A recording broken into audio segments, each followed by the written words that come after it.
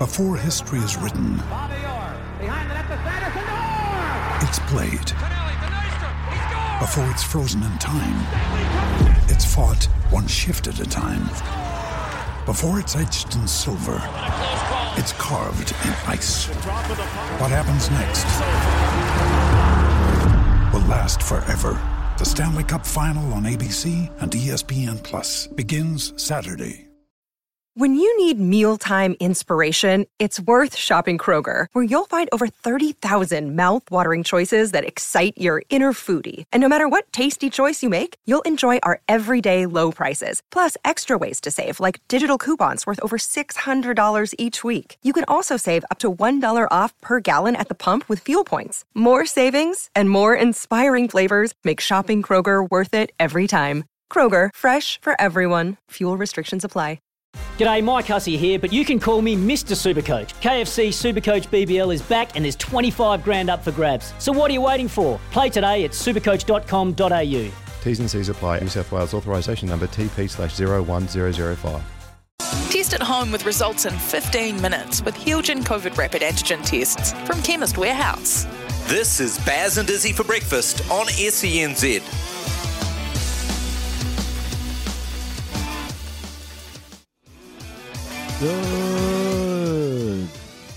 Good morning. You're listening to Baz and Izzy for breakfast on SCNZ. It is Tuesday the 12th of April. It's just after 6 o'clock. Hope you're having a good Tuesday wherever you are. Thanks for tuning in. Baz and Izzy, Tony Kemp, Louis Herman Watt in the house. And Joe's lucky I'm down here. Anyway, gonna rip into our show. What do we got coming up this morning? To start the show, we're gonna catch up with Kempy's mate just after 7 o'clock. I must say, league hard man Tawera Nico played 378 first-class games in league, and he is one of the hard men. Played for the Storm, Cronulla Sharks, Bankstown Bulldogs. He's done it all. The Tigers as well. So we're going to have a wee chat to Tawera Nico just after 7 o'clock about league and what he's been up to lately. And then following that, we're going to talk some NBA. NBA crunch time is upon us. The reason why teams grinded out 80-odd regular season games, playoffs are among us, I must say. The Lakers are nowhere to be seen. They're out. A stacked team. The Lakers, they are always there or thereabouts come playoffs. They are not there. They are gone. LeBron James, Anthony Davis, Carmelo Anthony. Star-studded team, but nowhere to be seen. So we're going to have Michael J. Duarte from the United States going to come on and just give us a little bit more about what's going on in the NBA and the teams that are on fire. Miami Heat, number 1 seeds in the West, I must say. And then you've got the Phoenix Suns, the other number 1 seed. So there's some teams that haven't been in the playoffs for a long time that are there or thereabouts. So it's good to see. And then after 8, we will have a good catch-up with Baz Skip McCullum, who has been leading his KKR team in the IPL. They're currently sitting second on the ladder behind the Rajasthan Royals. And we're going to have a good catch-up with him. They've got a week off over in Mumbai. So he's been playing golf today and doing a bit of team bonding, barbecuing. So we'll have a wee catch-up with him just after 8 o'clock. And then 8:40, we're going to open up the phone lines and we want to hear from you. We want to chat to you. Not only then, throughout the morning, if there's anything that you would love to chat about, let us know on 8833, because yesterday we've already had a message come straight through from 6:02 from Charlie, and we're going to have a chat about this, lads. I'm going to say good morning, and then I'll rip into this text message. After that review into the Black Ferns rugby, how can Glenn Moore possibly still be in charge of the team? Mind-boggling. That was from Charlie, and you said the same thing last night, Kempy, on the WhatsApp machine, mate. How are you? Yeah, good morning. And, morning.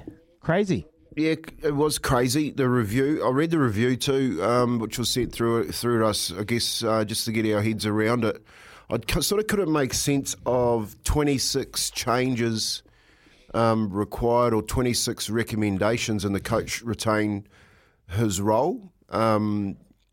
So it wasn't just the coach. I guess if what they were talking about for me was a high-performing structure, and yet they stuck with the same performing structure that went into review. It should. I think part of that review should have been we need to assess the current structure and then decide whether or not it can deliver on the 26 recommendations. So I totally agree with Charlie. I was left a little bit dumbfounded because the article read, we've had this review and named all the people in it who did the review, and then right at the back end of it, which people tend to remember, was the coach talking about what he's going to do, taking the team to the World Cup.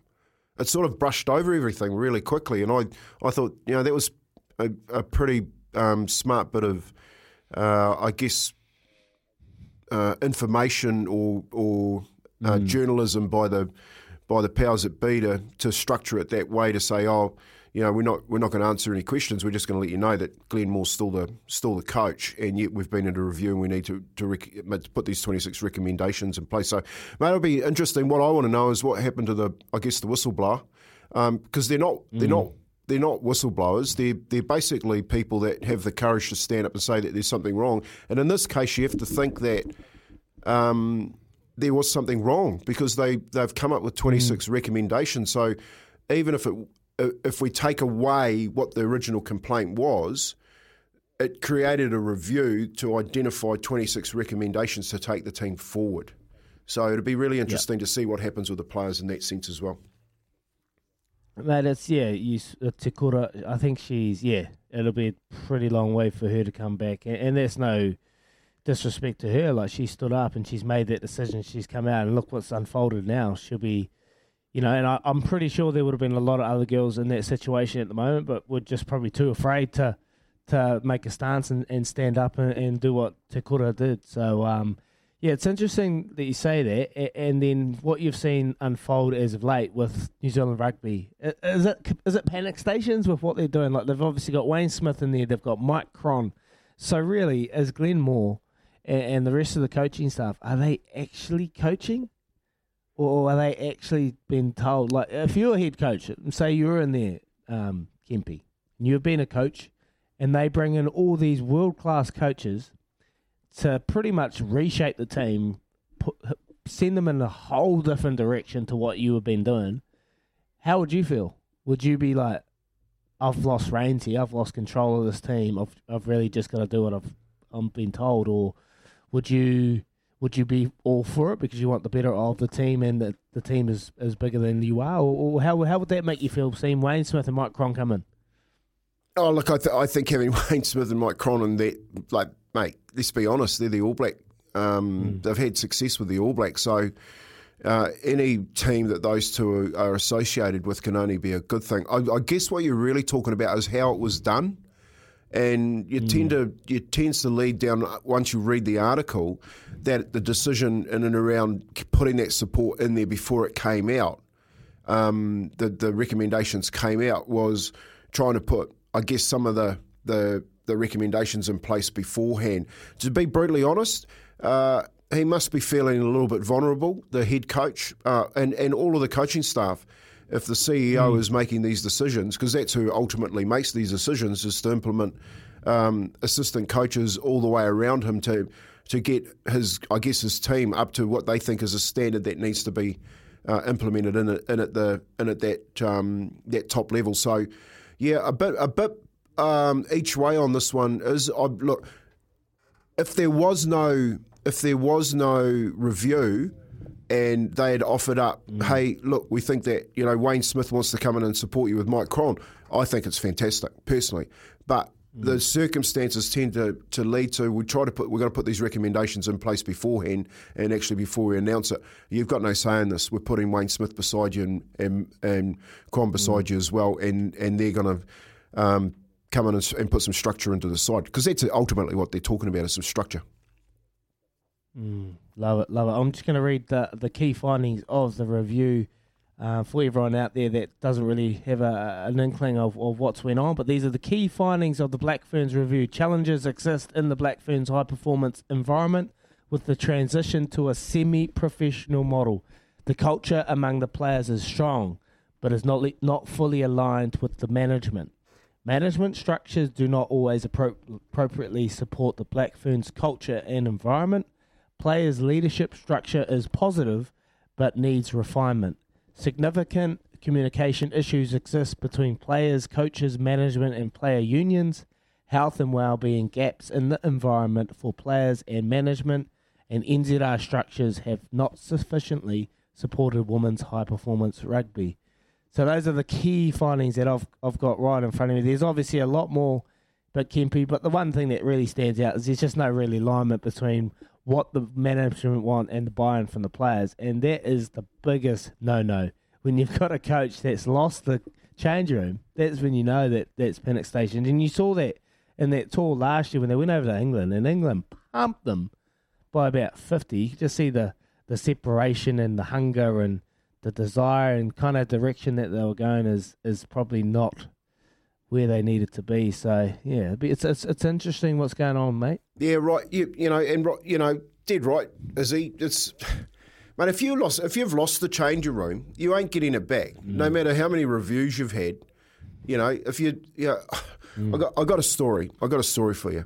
All right, and if people haven't worked it out now, they should do. Is that I've got my own mind. I speak my own mind. I've got what I think is right and what I think is wrong. There's sort of no grey area.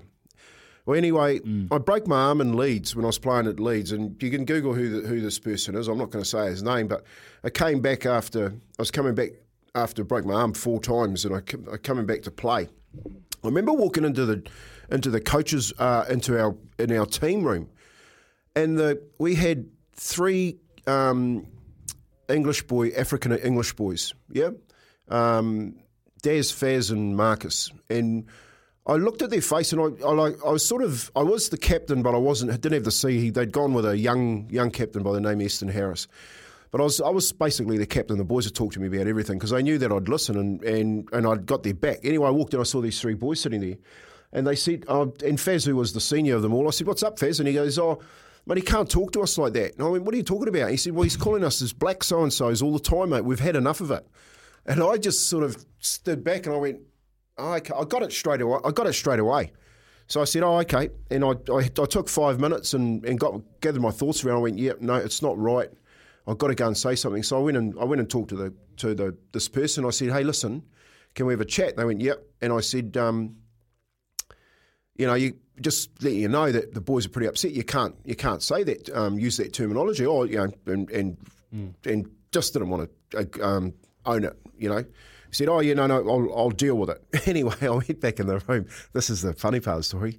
I said to the boys, I said, "Well, boys, that's me. I'm done." I said, "I guarantee you that's me. My contract's gone. I'm out. All right. But I'll tell you what, he will not do that to you again." And sure enough, he didn't do them to again. He lasted another year because I think the club found out what was going on. But sure enough, I got punted to another club. But the point that I'm trying to make is that, everything is around the review. This is where I don't want it to get lost. It's all around the review.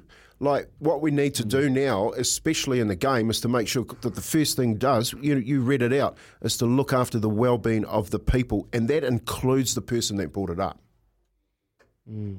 That's the most important part of this conversation. Yeah, I think there in this situation there's that fine line because it is a high-performing team. We've got to remember that. This is the Black Ferns. They are a high-performing industry team. The way that women's rugby is heading at the moment, we want these ladies and the women to have the best tools, but when it's come down to the crunch of it, like, it is a high-performing team, so there's going to be tough conversations that are going to be had. But I think it's the way you deliver those tough conversations. I think that's where Glenmore got it wrong. I've been coached by Glenmore in my first 2 years at the Landers, and he has a different approach to it. The language is pretty brutal, and I never heard him say anything racist, but he is pretty grumpy old fella. So you can understand that some of the things he might have said might have just been taken a little bit too far, but he was trying to get the best out of it. But the reality is, it is a high performing side, and there is deficiencies that are going on in the Black Ferns, and they've had a review, and if anyone can fix it, we've got Wayne Smith, who, Louis, we're going to have on tomorrow, aren't we? Yes. Wayne Smith, just after 8 o'clock tomorrow, and he said he's just got a little bit of a cold at the moment. He's got a sore throat, and I said, I hope that's not. I hope that doesn't coincide with you back coaching again. You haven't been doing too much yelling, Wayne. And he said, no, it hasn't been. Not as much as when I was coaching Izzy. and Izzy, you make a really good point there. You make a really good point about old coaches, and how they adapt to the current landscape, and it changes all the time. It can be said about any industry, horse training, coaches in any sport. You can't. I can tell you, when I was a kid at school, my teachers they coached differently. The younger grades coach differently, and some of them still think that they can run the rule over that way they coached back in the 80s to today in 2020, and you can't. You can't. There's gender diversity. There's the racial stuff that goes on all the time. There's the mental well-being that's well and truly out there in the forefront of everything. And as a coach, you have to have all of those tools and those abilities to control that as part of your environment. And I think one of the things that they've pulled out here is, and there's 26 recommendations, is they've got to get to work. They've got to get to work around a whole lot of tools to bring this team up to the performing team that they expect it to be. I hope. At the moment, I feel like they're just cramming because the World Cup's not too far away, and we saw the gap between New Zealand and England last year, and now we're cramming. But hey, it's better late than never, because they've given themselves a chance. They've put it all out there. They've been open and transparent about it. Everyone knows what's going on, and we'll keep it up. But mate, you think back to when you were coached by your old coaches. You think of some of the things that used to come out of their mouths, or some of the things that we even used to say. You'd be like, "Did we say that, or did they just say that?" Like these days, it just wouldn't even happen. Oh, be frowned upon. But anyway, that's the big story of the day, and it's good to rip into it early. Thank you so much for your text, Charlie, on 8833 on the Temper Bedpost text machine. Keep those coming throughout the morning. We'd love to chat to you. Any questions you want to fire through to Kempy, who has been in the hot seat. He's been a coach, so he understands the things that go on inside a coaching environment and team. So we've got a big show today, Louis. How are you, brother? Yeah, good, Daggy. We got a good show today. It'd be good to catch up with Baz. I just watched Kane Williamson run an absolute clinic for the Sunrisers Hyderabad. He was going in an awesome clip, scooping Lockie Ferguson for 6. So it was good to see the Kiwis going head-to-head, and Sunrisers got up against one of the new expansion teams. So we'll catch up with Baz. We're going to talk Lakers. So I've seen that Frank Vogel has officially been fired. He was fired on Twitter. The story broke that he was fired. He found out that he was sacked via Twitter, via the internet, which is pretty disappointing. Wow. So he's actually been fired now. Now Michael Duarte, who's our NBC lad out of LA, he's actually at Lakers headquarters today doing the exit interviews with the team because they're dumped out of they've been dumped. So he's got a break in between where we want to talk to him. So he can tell us and give us the pulse of one of the most famous sports franchises in the world when they have had one of this franchise's most disappointing and bizarre seasons in the history, because they put a team together that people were saying we're going to win 70 games. Well, that is a long way from where they ended up. Not even into the playoff kits. Not even one of the top 10 teams in the Western Conference. So that'll be really interesting, Izzy. It might be a little bit hard for you. You have to grin and bear it. And throughout the morning, we'll talk plenty more about all things going on today, like the Hurricanes and Moana Pacifica tonight. And a little bit of news around Anton Lienert-Brown, which we'll get to after this. Baz and Izzy for breakfast with Chemist Warehouse. Great savings every day. Back in a second. Yeah, 25 minutes past 6 o'clock. Charlie's come back with some great thoughts around the Black Ferns. And Steve on 8833 morning team. Shout out to the Saturday afternoon racing team, the Good Oil with Clado. 166 top up to that TAB account from the Punters Club. And Steve, all you had to do was text the mail run. You name your TAB account number, the code word, which was Lizzie for Queen Elizabeth.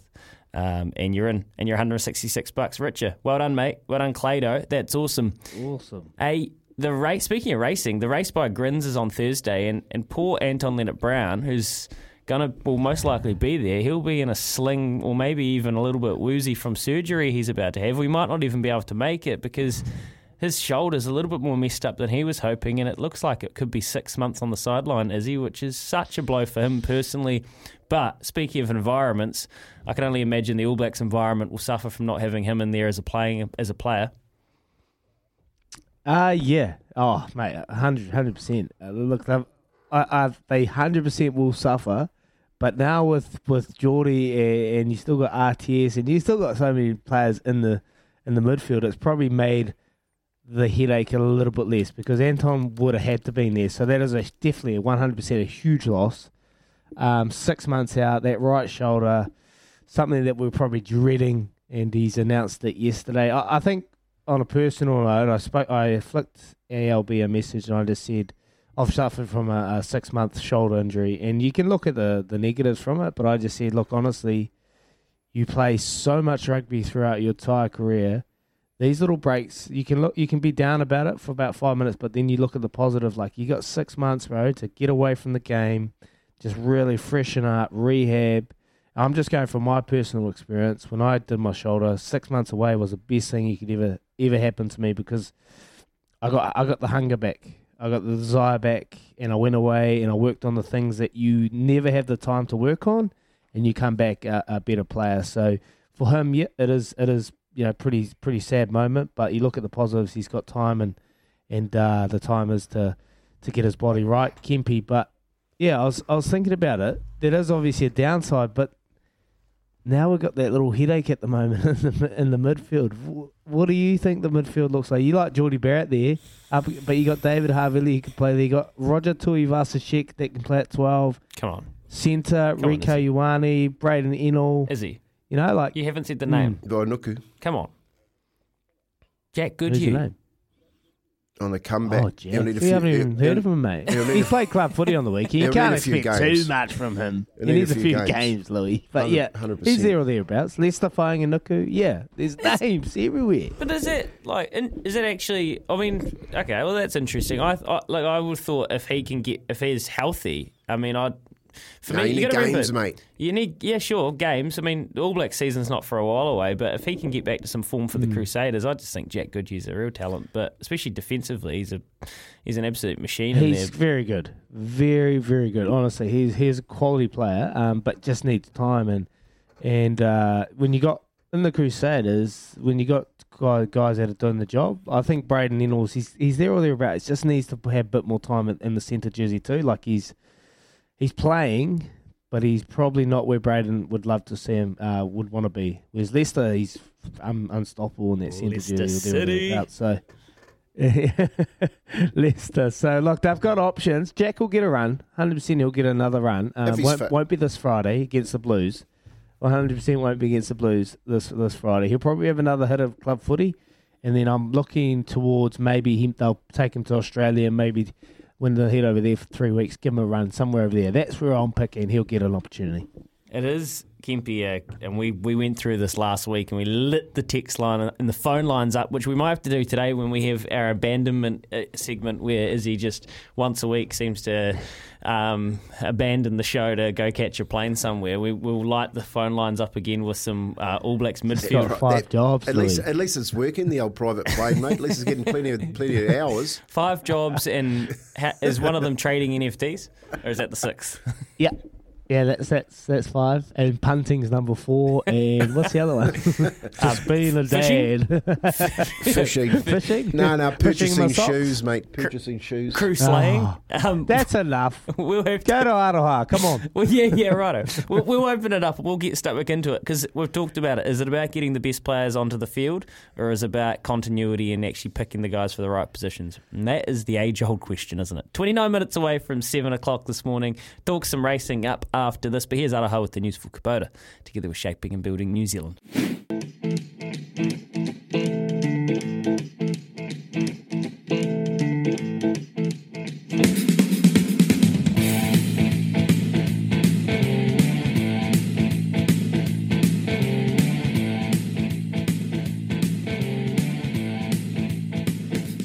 SENZ, 27 minutes away from 7 this morning. Just doing a bit of research on airnewzealand.co.nz, see if I can get Daggy a later flight, because that's the sort of friend I am. Just always looking out for the boys. I'll come back to you in a wee bit there.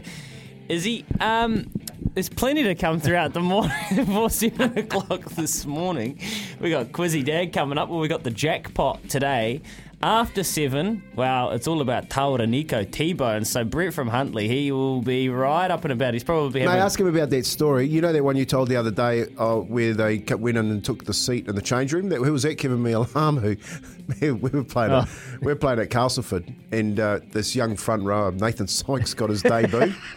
And he came in and he sat down in the change room, and guess whose hook he took, mate? Oh, no. Honestly, the worst one in the room, and none of us said anything. And we're sitting there, and T-Bone just waltz in, and he just looks at his hook, and this young front rower has got all his gears up. He just had a look around the room, and Nathan knew straight away, wouldn't look at him in the eyes, mate. And I'm giggling, me and Richie are giggling, and he just gets his gear, picks it up off the hook, takes it in the shower, throws it in the shower, and comes out and says, "Don't ever bleep, bleep, bleep on my hook again," and sits down. That was his debut week, mate. That's the first thing that I would have said to him. And, you know, like, if Love there's one person in the world other than Kevin Mialama you just wouldn't want to have that chat from, it's Taura Nico. He was the definition of uncompromising. Loveracing.nz, that's after 7 o'clock. And if you're a league fan of Kempy's generation, you'll want to hear Taura's reckonings on the great game, the greatest game of all. Loveracing.nz is your home for everything thoroughbred racing. Boys, this week we've got racing at Ruakaka tomorrow. So the Winterless North gets a good run at this time of year. They'll have a few race meets. So look for those trainers, your Kenny Rays, your Chris Gibbs, those locals up there that train their horses on the track every day and on the beach. That's who you want to do. It's what you want to do. You know the locals go good when Ruakaka gets a run. And this weekend, well, I was meant to have a little break from the punt, so I will be. But but saying that, there's a really, really good race on. The Fibre Fresh New Zealand Thoroughbred Breeders' Stakes. It is the last Group 1, I'm pretty sure, for the season. It's at Te Rapa. It's meant to be, it's usually at Te Aroha, but that track's under renovation, I'm pretty sure. So it's at Te Rapa. It's a weight for age fillies and mares race over the mile. I think Baz's Tabata has run in this race previously, but this week it's going to be absolutely stacked. You're going to have Two Illicit, you're going to have Coventina Bay. A lot of the horses that are thinking about, mares that are thinking about heading over to Brisbane to have a crack at the Australian prize money. I did see Aidan Rodley, who's a pretty sharp racing journalist, say on Twitter last night that Levante was meant to be starting here. She might not be going. So I'm not too sure what the deal is there. We will find out when nominations come out and final fields are announced tomorrow. We'll watch for the noms and see where they land today. But this could be a really exciting race. We've got Imperatriz as a 3-year-old, so she'll be down in the weights a little bit. Over the mile, $220,000. You win this race, you're a very, very wealthy or rich broodmare, and you're a very valuable one, and you can go to pretty much any stallion you want, because it's a Group 1 for the fillies and mares over the mile. Very versatile horses win it usually. Coventina Bay coming back from a break. It could be, if she wins this, that she is New Zealand's Horse of the Year, coming off 2 Group 1 wins for Robbie Patterson and the Taranaki, Kempy. Yep, another great storyline, that one, if Robbie can get Coventina Bay up. Mate, hard race though. You know, if you get all those horses that have run really, really good through the spring, the summer, finishing off the year at the end of it. Good race, Louis. And another hard one to pick. And actually, if you're into that sort of thing, you can go look at the futures. Where is the Doomben Cup? Here we go. You can go look at the futures market. And Coventina Bay is currently paying $13 to win the Doomben Cup. And she's going to head up there. Robbie Patterson's taking up there, but in the market, there's also Zaki paying $2.50, Ayrton $6, Colette $8, Moonga $8, Cascadian $11, Mount Popper $11. So that's the sort of company and competition she's going to meet up on Queensland. So not easy at all. And that's racing this weekend, really. It's very, very exciting. But And loveracing.nz, you're home for everything thoroughbred racing. You can go and check out later on today. If you go to the website, click on the meetings, you can see which horses are nominated and which mares will be turning up in that race. Thursday night, though, we're heading to Cambridge for the race. Self-assured, Izzy, how are your nerves? How are your confidence levels? Wide draw, did not matter, or going to be tough for Mark Purdon? What's your gut telling you? Well, from what I've understood from the last couple of weeks when we spoke about the draw is hugely important. We had Mark Purdon on, so we're at the back, and seeing Kempy's face when we spoke about it yesterday, kind of a little bit nervous. But hey, no, they're in the race. They've got a chance, and self-assured. Obviously, the speed at the start was the worry. Off the starting gates, and look, yeah, come race day, I think we'll be fine. We've got the best horse. We just need the best. We just need the best outcome at the start, mate. We need some things luck to happen to us early. So need a bit of luck. Need a bit of luck early, not and a then bit of luck. We need need a lot of luck. Do you know what we need? We need a blistering pace. So we're going to go back. We need the Australians to go forward and absolutely run so fast at the start so that there's heaps of pace in and we can come steaming over top, which would be, at least if we win, it'll be look really cool. So it's not going to be stack them up and win off the front. If we win, it's going to be like, whoa, what's that horse in the blue coming? You boys are going, eh? We actually need to just very quickly before Quizzy Dag just settle something. Kempy, what sort of car do you drive, mate? Just a black one. But yeah, just I'll settle something. Yep, Joe, it's a pub crawl down to Cambridge. It's normally an hour and a half trip. It'll take us 5 hours, all right? And me and you, we're just going to have a catch-up and a couple of stories on the way down. And we'll get there in real good fiddle. Who's driving? You are. Me? Yep. Well, you got a show on at 8 o'clock, so that's been decided. And me and Joe, we're just going to go head to head. I'm paying $1.01, and he's paying $15 to last the trip. Righty, there it is. Joe, get ready, mate. Trip the roadie with Kempy. The roadie with Kempy down to Cambridge in a black car. Very, very good luck. Almost. Good luck indeed. If Levante runs, she'll be able to run the last 100 metres backwards and still win. That's from Trent. Yeah, well, Trent, you also said Zaki would win. So take place bets, Trent. Take place bets. You got to bump the brakes every once in a while, Trent. 19 away from 7. Quizzy Dag, $100 jackpot. And I've seen the quiz. It's a toughie. Impossible. Yeah. Impossible. You won't get it. 19 away. Give us a call. Come see the Quizmaster. Quizzy Dag, come play it. This is how we do it. Quizzy Dag, come play it. Quiz is on the line. Just one at a time. Don't Google a lie. Phone a friend, you'll be fine. Just listen for the signs. TAB with the prize. $50 if you're wise. If you're wrong, and then we'll say goodbye. This is how we do it. This is how we do it. Quizzy Dag, come play it. Quizzy Dag, come play it. 0800 150 811. Now give us a call. Yes, good morning. Quizzy Dag, Tuesday, 12th of April, coming up to 6:45 here on Baz and Izzy for breakfast. Going to rip into it. Quizzy Dag, we got Anton. Morning, Anton. You're up first, mate. Not first drop. All right. What you got? Mate, you got yourself a chance. Here we go. 5 straight to win $100. Let's rip in. The Southern Steel made a huge comeback in the ANZ Premiership last night, eventually winning in extra time. Who did they beat? Pulse. Bang. There you go.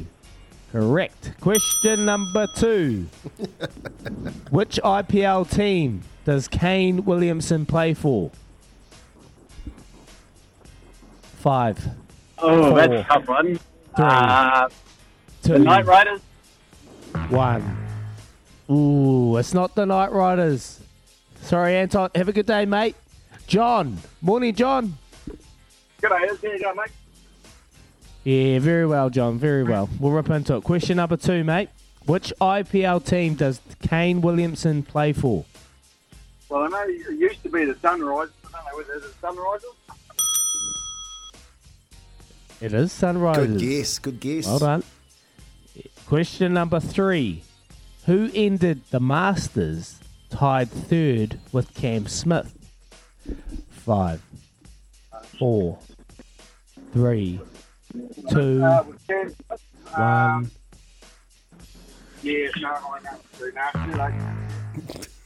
Oh, sorry, Johnny. Not Tinkerbell. Sorry, mate.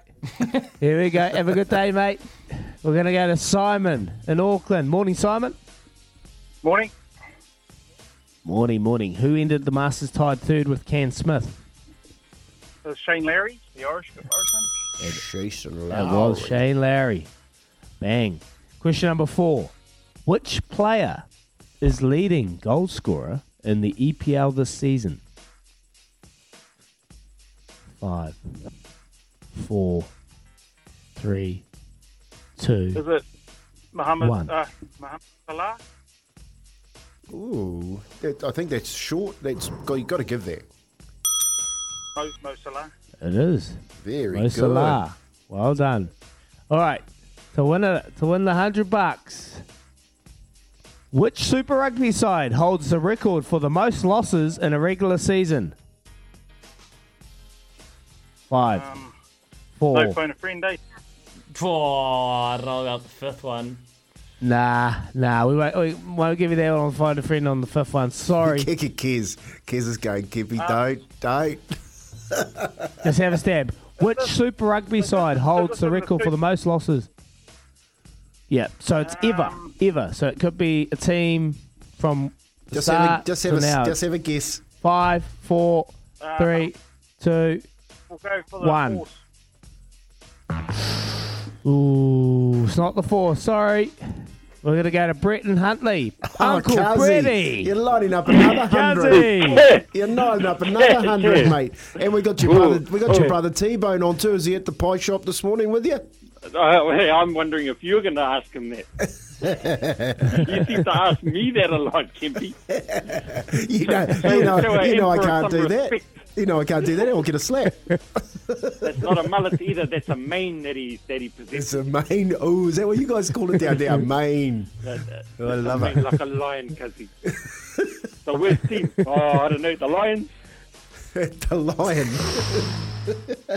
No, it's not the Lions. Oh. Sorry, Brett. Go back to the pie shop, Go back to the pie shop. All right, Brenton. Morning, Brenton. Morning, brother. How are you? Good, mate. You want that $100, eh, mate? You're hungry. Tell me, which Super Rugby side holds the record for the most losses in the regular season? I'll have another guess. I'll go the Bulls. It's not the Bulls. Sorry, it's not the Bulls. Gonna go to Callum in West Auckland. Morning, Callum. Morning. Is it the Force? No, it's not the Force. It's not the Force. Sorry, Callum. We're getting there. We're gonna go to Mark. Morning, Mark. Morning, lads. Morning. Is it the Cheetahs? Oh, morning, Marky. No. Oh, it's not the Cheetahs. It's not the Cheetahs. Arigato. All right, we're going to go to Ed, Brett's cousin. Is it me? Oh, man. Yeah, you're on, bro. $100. $100. No! It's not the Rebels. No! Sayonara. All right, we're going to go to Richie from Upper Hutt. Hey, is he?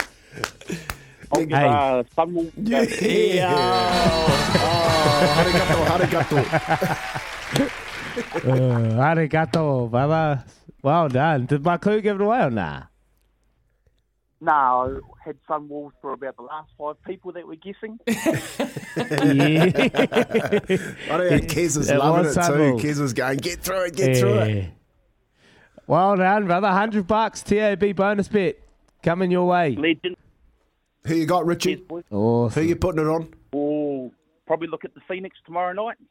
Good man. Oh, yeah, okay. And the Phoenix, remember, the Phoenix aren't far away from coming home, which is awesome. Richie, nice stuff. I love how you always throw the Phoenix some love. 7 away from 7, $100. That's how you want it.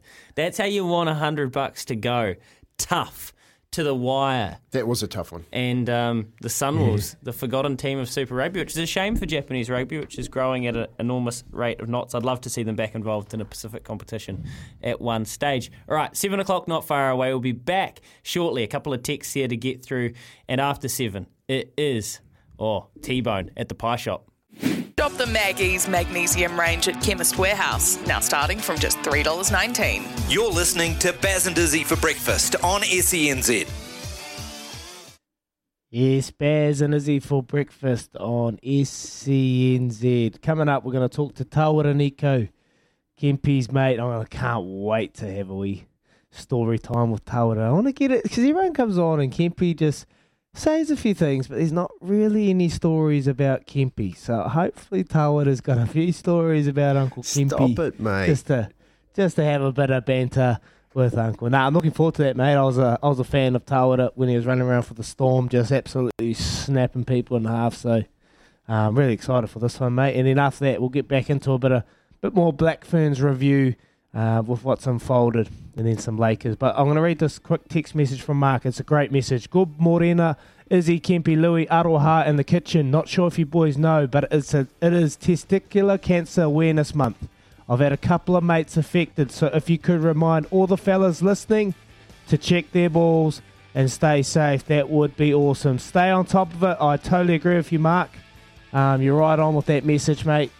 Fellas out there is probably one of the leading causes to male deaths around the country. That and bowel cancer. So stay true, and if you can, check it out and stay on top. We'll keep supporting that throughout the day. Coming up, we're going to have a chat to Tawera Nico. We're craving a McCafe about now. Here's Aroha with the news for Kubota. Together we are shaping and building New Zealand. Test at home with results in 15 minutes with Helgen COVID Rapid Antigen tests from Chemist Warehouse. This is Baz and Izzy for breakfast on SENZ.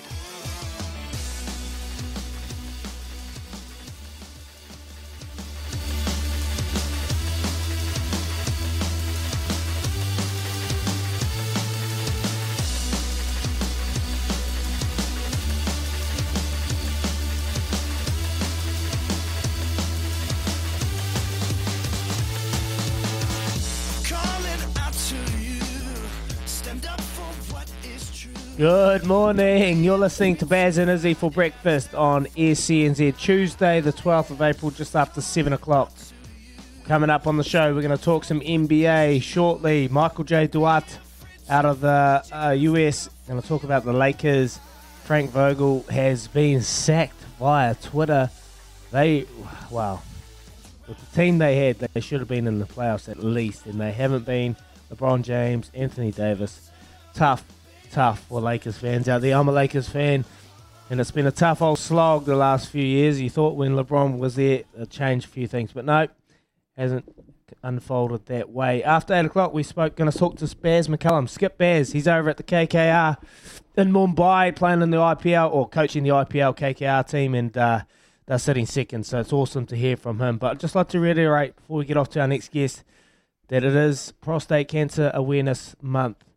And blokes out there, if you can, or your loved ones, there are, just get your wives or your loved ones to check them out and stay on top of it, because it is one of the leading causes to deaths around the country for men, that and bowel cancer. So yeah, we're gonna keep making it aware throughout our show for the next month. So cheers for that message from Mark. But I'm going to throw it over to you, Kempy, to introduce our next guest. Yeah, thanks, Izzy. And he was pretty fearless on the field, uncompromising, and an icon of the greatest game of all, which is, Izzy, rugby league.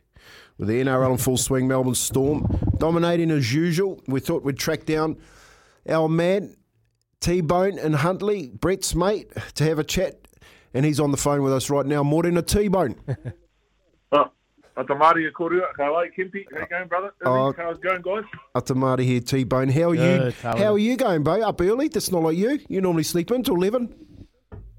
Come on, mate. I'm on the farm, mate. 5:30 up every morning, mate. Bloody hell, this is... I said 7 o'clock. That's bloody office hours. Jesus Christ.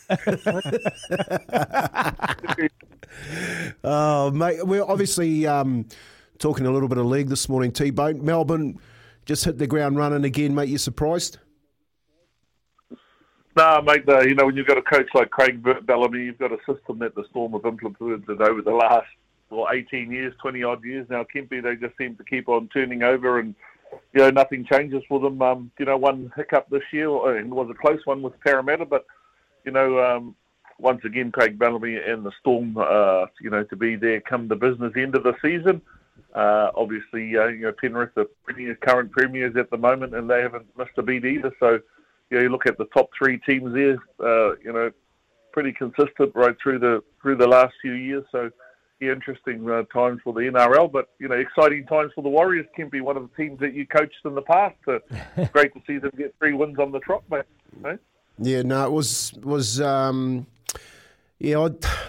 thought their draw T-Bone led to them getting a couple of wins. So it's good to see that they're up in the 8 at the moment. Let's hope that they can keep that. It's a long season, as you know, T-Bone. No one worries about the beginning of the year. They always look towards the back end of the year. Who's impressed you, mate? Like out of the Warriors, let's talk a little bit about them. Who's impressed you? I know Sean coming home, but the forward pack's changed a little bit. They've got some roll through the middle. Anyone stood out for you? Yeah, no, I think there's a couple of players, as you know, Kemp, you've got to win the middle of the ruck to have any chance in this game. And, just with the 2 big front rows at the moment, AFB, Adam Whanua-Blake, he's doing a good job there at the moment. And, if they can just get some consistency through that middle of the ruck, I think they'll be quite good. But, one of the young outside backs, or young Jesse Arthurs, I've been quite impressed by his, performances over the last couple of weeks. But I think, if we can control that middle of the ruck, Matt Lodge and Adam Whanua-Blake, those 2 big boppers, if they can control that, mate, they'll be really great for the roll-on of the club. Nice. Well, we're talking to Tawera Nico, former league great and hard man of the league field, mate. Hey, quick question for you. Who do you think's the dominant forward? Who's the dominant forward in the NRL that kind of reminds me or reminds you of a little bit of a younger Tawera? Oh, mate, there's a whole lot better players in the NRL now than I was playing, mate. There's a whole lot of good players in that form in terms of that. When you look at the top teams, James Fisher-Harris, I think, playing for Penrith, been standout now for the last couple of years. One of those front rowers through the middle of the ruck that, is very uncompromising, very, very tough, and takes no prisoners. Jared JWH, one of the other Kiwis, mate, at the Roosters. Yeah. Jared's getting a bit long in the tooth now, but he's one of those enforcers in the game that, I always love to watch. When you're playing the Roosters, if Jared's playing, there's usually some fireworks around that. But, if I look at one of the best players in the NRL now, and someone that I really admire is, Dale Finucane, who's gone from the Melbourne Storm to the Sharks. And if you look at the Sharks, where they currently sit on the table, I think they could be one of the surprise packets for the 2022 season. But, he's a tough player. He's one of those players that does all those things around the middle of the ruck. Is always in there, is always carrying some good carries. So, those are just 3 of the players that I love to watch every weekend when NRL on Fox Sports. You get to watch every single game and get to see all the challenges. But, those are a couple of players, James Fisher-Harris, Dale Finucane, and Jared Waerea-Hargreaves. But, in saying that, I think there's a whole lot of young Kiwi boys that are coming through the grades. I like to watch Dylan Walker at the Parramatta Eels. I think he's an outstanding prospect, one of those up-and-coming players. Take him a little while to find a seat in the NRL.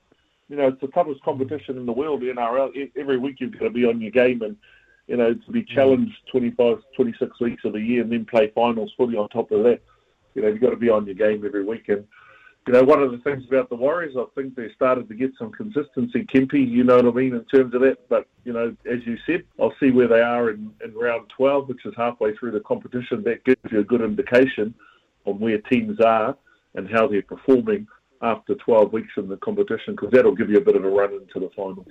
Yeah, around Origin time, you sort of know where your team sits, T-Bone, and then you look at the run home and hopefully you get the wins that you need to play finals football. Hey, you elaborate a lot on our Kiwi boys in T-Bone, and you have a lot to do with the selection of our national side. 2 questions. What happens with Madge Maguire when he gets the sack? Because that's just around the corner. And the second thing, what does our Kiwi team look like? Yeah, well, as I said before, Kempy, I think over the last, 3 or 4 years, there's been some massive growth in terms of the number of Kiwi players playing in the NRL. And the challenge for us is to keep them playing for New Zealand and not to go and play, for the likes of Samoa or Tonga, like Jerome Luai and a few others, Jason Taumalolo a few years ago. So, that's the big challenge. And, I feel sorry for Madge. He's been great for the Kiwis in terms of that. One of the things that we've really struggled with, Kempy, is having, Kiwi coaches in the NRL, and you were one of the first Maori coaches to coach in the NRL. But I think we've got Stephen Kearney, David Kidwell at the moment. Two of the that are involved in the top line. Mooks is back at Melbourne.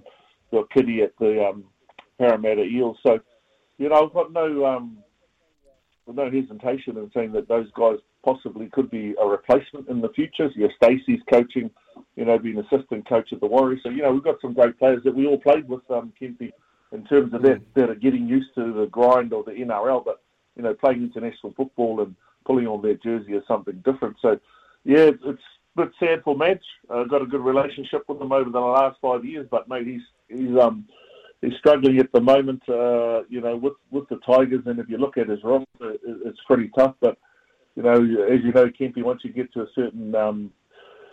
certain place in your coaching career, it's pretty tough to come back from areas like this. And I'm sad to say that without some support, he could be on his way in the next week or so. I'm still paying for it, T-Bone. I've still got the Cyclops Warrior supporters giving it to me every day. Izzy's got another question for you, mate.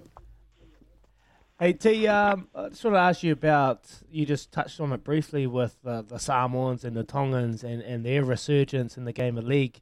I want to ask you your thoughts on that. The players that have played for your Tier 1 teams, the Kiwis and the Australians, going back and representing the smaller nations. Are you a big fan of it, or you thinking it's good for the game? I think it's good for the game, mate. With the Kiwis, it would be great if we could have them keep them all, but we can't. You know what I mean? So if it's going to grow the game and make those former Tier 2 nations get stronger, that's what you want for the game of rugby league. But, in terms of us, that's where the Kiwis really need to be out there targeting a lot of our younger players coming through our junior system. Because what happens, Izzy, is that, if you're a good, young, talented rugby league player in New Zealand, you have to go to Aussie. And Kempy and I did that. Geez, we're going back into the 1980s. When did we go, Kempy? As 19-year-olds, 18-year-olds over 1987. That's a long time ago. 1988, was it? Yeah. 87, 88. That's it, T-Bone. 87, 88, we had to go to Aussie to apply our trade. So that was, a long, long time ago. But what we need to do is make sure that those guys understand what the Kiwi jump is about, who they want to play for. And, I've got no qualms about those guys wanting to represent their parents, whānau, their culture and their heritage, whether it's Samoa, Tonga, a new way or whatever it is. But I think, for us as New Zealand, we've got enough players to go around and we can pick the best. We've got a couple of the best, and, the likes of Jared Warrior, Hargraves, and we've had some great players, the likes of Nelson Asafa Solomona, that said, no, I'm going to play for the Kiwis. So, it's those guys like that will lead that change and hopefully influence some of those younger players. So I'm all for growing our game and making it stronger, but really for making sure that those guys that come through our systems in New Zealand as youngers understand what is the pull on that black and white jumper, which Kempy and I have both experienced and we loved, and something that we'll never ever forget. Never, ever, T-Bone. You're dead right. Bleed black, mate. Not maroon, not blue, not yellow and gold. It's black. That's right, mate. That's right. Hey, T-Bone, I'm just going to change tact here. And the reason I'm going to do that is because you can talk about the significance of our culture. The New Zealand Rugby Union came out with 26 changes to this, 26 recommendations to the women's Black Ferns. What a joke that was, mate. What do you think about that? Well, I just want you to talk a little bit about significance and cultural significance being Māori and Pacifica in the players, because we deal with that all the time in rugby league. Our teams are 90% Polynesian. What can they learn from rugby league in this instance? Because I think there's a really good learning here. And sometimes I think that you should go to other sports that have actually dealt with it. which we have quite significantly in that cultural space. So, do you want to touch on just that significance of the Māori and Pacifica and what they mean in the game of rugby league and how we deal with it? Yeah, that's a really, really good point, Kempy. And when because that was the news yesterday around the rugby union and stuff that they'd come out with, and I thought, what the hell? Mate, we've been dealing with this for the last 12, 15 years, Kempy, in terms of us being able to engage, connect, bring in the families, the parents, their cultural significance, because when you talk about Pacifica and Māori, it's the extended whānau. Our cultural experience doesn't really just include ourselves, it's around the wider whānau, the ainga, all those different aspects of that culture, incorporating, our own hakas and delivering them specifically with that, the designs of our jerseys now incorporate all our Pacifica, Samoan, Tongan, all their tattoos, it's a whole lot of different space, and being able to connect and engage with your, with the recipients of our game. And I think one of the big things, Kempi, you just have a look at the Indigenous game now on the calendar for the NRL with the New Zealand Māori and the Indigenous Aboriginals. Mate, that's amazing spectacle. It's growing so huge now, and it's a showpiece event to kick off the NRL season every year. And hopefully in 2023 we'll get to have that game here in New Zealand. That's something that the New Zealand Māori Rugby League has been targeting, and your mate JD's done a good job there. So I think one of the great things that New Zealand Rugby League has done is to really incorporate that whānau perspective, really to have that cultural perspective, and by bringing in specialists and tohungas and sharing those stories, because we go right back with the Kiwis. There's always been Māori, there's always been Pacifica involved in these games, and we've embraced that openly, wholeheartedly. And I think one of the things that rugby union could learn was to, have more cultural awareness in terms of that and engagement. I know that the rugby union have a Māori kaumātua, but, with the women's teams. And I think that's the great thing about New Zealand Rugby League. There's some key elements in terms of really being ingrained and absorbing and sitting in those cultures. So, that's been one of the key elements why we've been so successful with our demographic, Kempi. Beautiful, beautiful. Hey, quickly, Tawara, just before we let you go, I know Kempi's got one more question. I want to ask you about Kempi, because he comes on here and tells stories about everyone else, but doesn't really tell. Oh, yeah, it's himself in there somewhere thereabouts. But got any stories on Tony Kemp you can share with us? Oh, geez, not when people are listening anyway, is he, in terms of that? No. I'll tell you one story. Is he? Kempi and I played each other. Kempi was playing down Waitara, and I remember it might have been under 15s when we first played each other in the tournament. And we're lining up. The Waikato boys ran out on the field, and we're standing there. And then the Taranaki boys run out on the field, and we all looked at each other because we thought there was a girl because she had really long hair. We thought, we can't play against the girl. She's got really long hair. That's not fair. This was under 15. And we turned around and it was Tony Kemp. I don't know, a lot of people would know Kempy, but he used to have really long hair. And then I went out and carved his up. His hair was right down to his back, down to his ass, down the bottom there. But Kempy used to play with long hair as a youngster when he first came, when he was the first young player. And we thought, we'll tackle that girl. She looks all right. But it was Kempy, and we turned around, no, we're not tackling him. It was too ugly. I still remember that too. True story. Kempy, I don't know if Kempy's got some old photos, but he used to have really long hair, mate, when he was playing as a youngster. Not many people know that. No, I've told get that on Twitter. I ain't given Izzy a photo of that. I don't know what he'll do with it. Hey, we've got one from when did you cut your hair, Kempy? I cut it in the under 15s, mate. Yeah, I was the opposite of Hercules when they cut the hair. Bloody, I was a little skinny thing with long hair, cut my hair, and I grew, and I'm still growing. Hey, we got a cousin from Bretton Huntley. He said, was he a harder man on the league field or as a teenage girls soccer coach a couple of years ago? Because no team has ever run more shuttles than the team under his tutelage.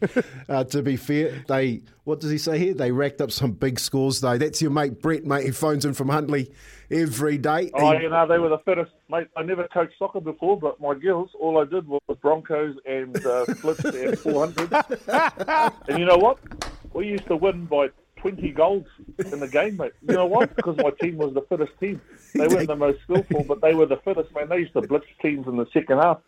So, yeah, so first year coaching soccer, I won the competition only because they were the fittest team. How good is that? It is so good. Yeah, amazing. We won the Waikato competition, mate. Yeah. Oh, so there man, you go. that's good. Yeah. Hard work beats a team of all skillful players, mate. Work harder than them, you'll beat them. Well done. That is a great story, Tawera. Mate, thank you so much for coming on the show, Kempi, and sharing some great stories and some great messages as well, particularly around the diverse teams that we have and the cultures within these teams, and sharing your experiences, mate. We really appreciate you, Tawera Nico, coming on the show, and take care, mate. We'll get you on very shortly. Go back to bed, T-Bone. No worries, Lizzie. Appreciate that, Kempi. Take care, guys. Thanks for having me. Real privilege and honour. And go to the Melbourne Storm. That was awesome, Kempi. Loved that. Loved that. Man. Great get. He's a real hard case, mate. You go into well, I'll tell you a story. We go to Olsen Filipina's tangi, his funeral. And Tawera's just got everyone laughing, mate. It's just a totally different atmosphere, you know what I mean? So, good bloke, is he? Absolute champ. Yeah, nice, mate. Loved it. Louis, you enjoy that? Yeah, thoroughly, mate. And you're right. His messages around diversity and what goes on, and especially, and that was the first thing that jumped off the paper. Let's talk more about it after this around the Black Ferns and exactly how the messages were missed and who the Black Ferns actually were in the framework that they were trying to be coached, and clearly there was mixed messages, and Tawera just middled it, nail on head. So let's reflect on that after this. Here with Chemist Warehouse, great savings every day. Listening to Baz and Dizzy for breakfast on SENZ. 28 minutes past 7 o'clock this morning, Tawera Nico, an icon of New Zealand rugby league and sport. And on the Black Ferns review that came out yesterday with a great number of recommendations, it was glaringly obvious there was a massive disconnect from who the Black Ferns actually were and the framework that was put in place to coach them and support them. And Tawera middled that straight away, Kempi.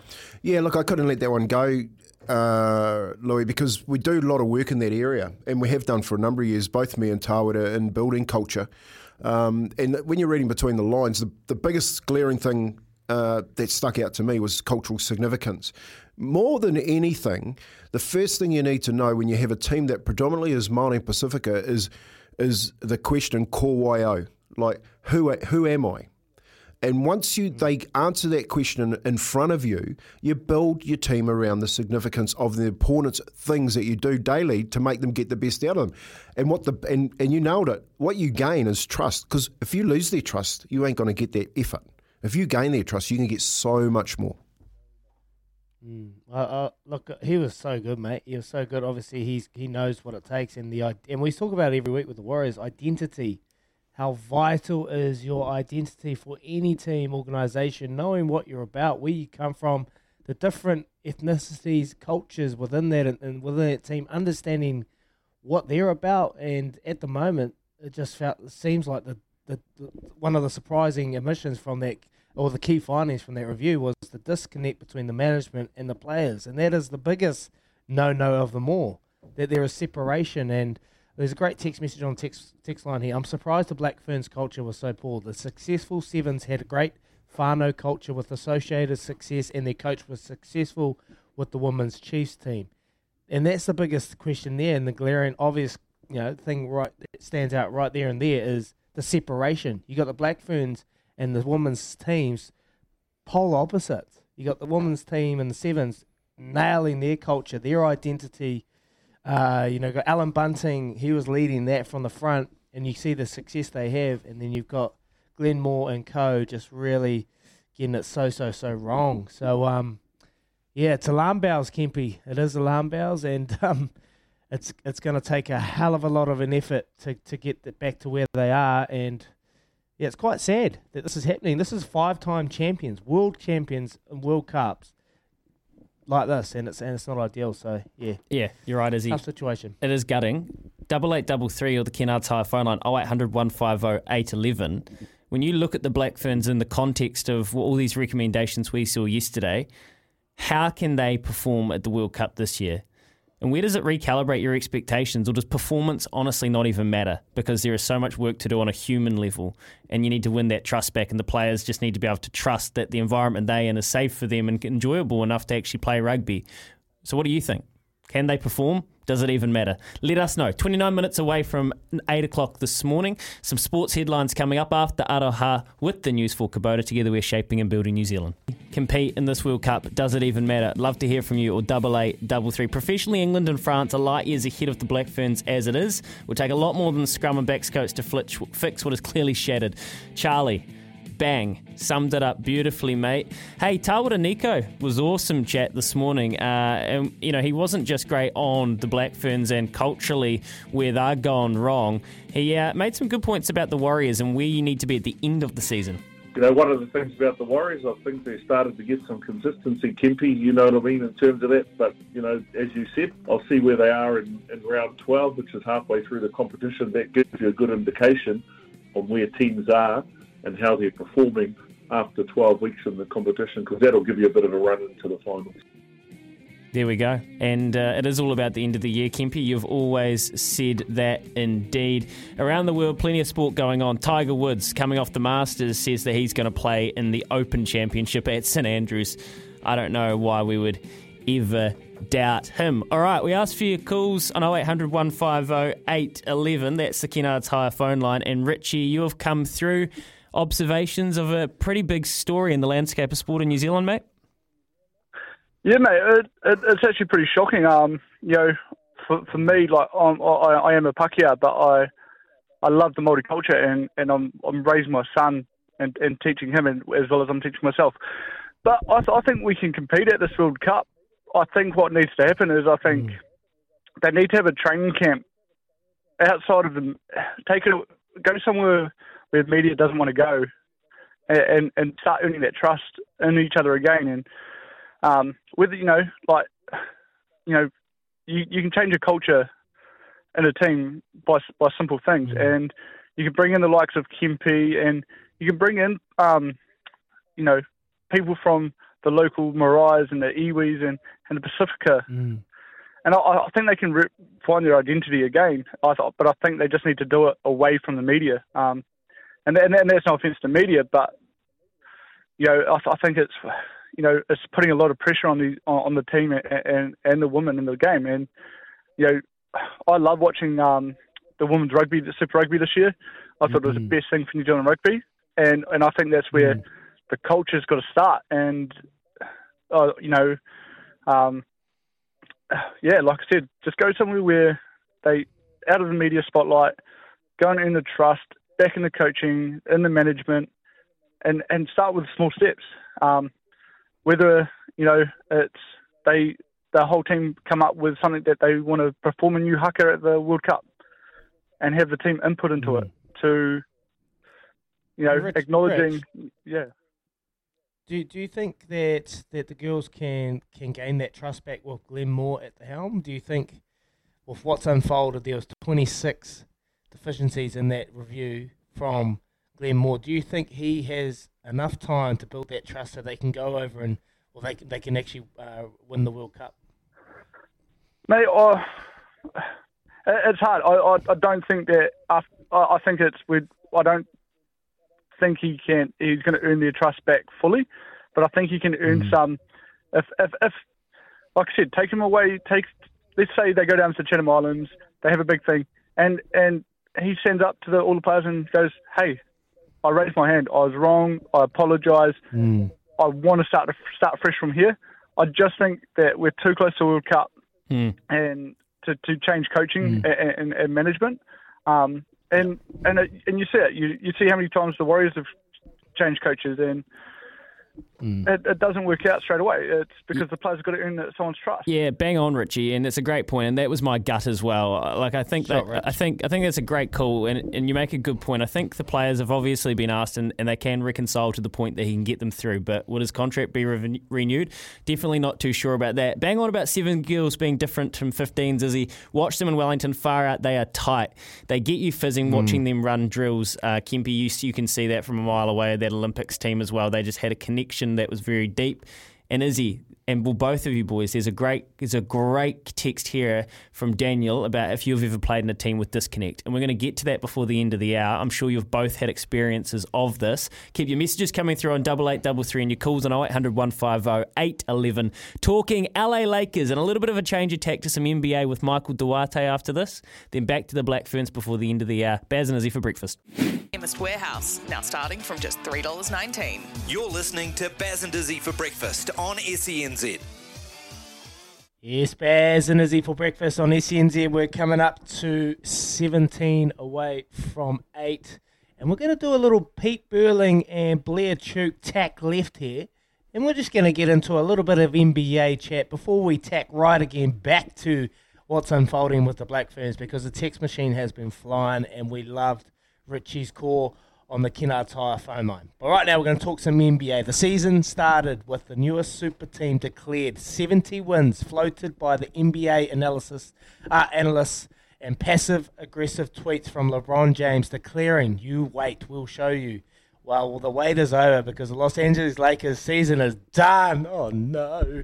Before the NBA playoffs play in games have even started, might be one of the most underwhelming seasons ever. And our man on the ground, NBC LA sports reporter, Michael J. Duarte, right in the middle of the Lakers exit interviews now, and he's been good enough to take our call. Michael, thank you so much for joining us. How is the mood in LA, my friend?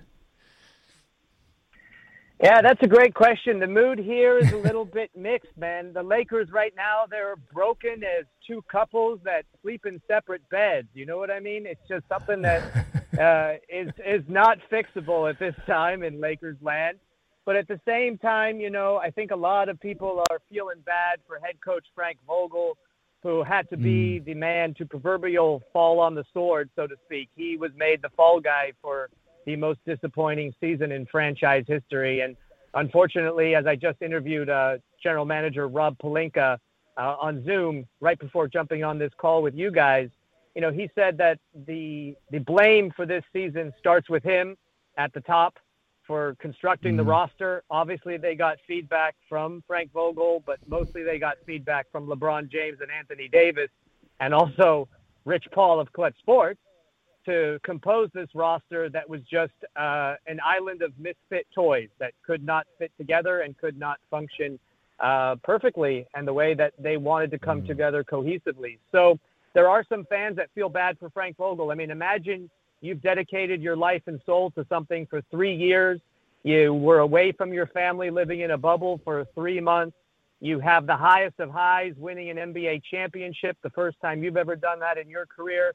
And then obviously the lowest of lows, a season like this with all these superstars and butting heads with a lot of them throughout the year, injuries and inconsistency and 41 different lineups derailing you. The front office puts a team together with the oldest roster in NBA history, and you're a defensive coach who needs athletic young guys that can run the court, run the floor, and jump high and block shots, and you don't have that.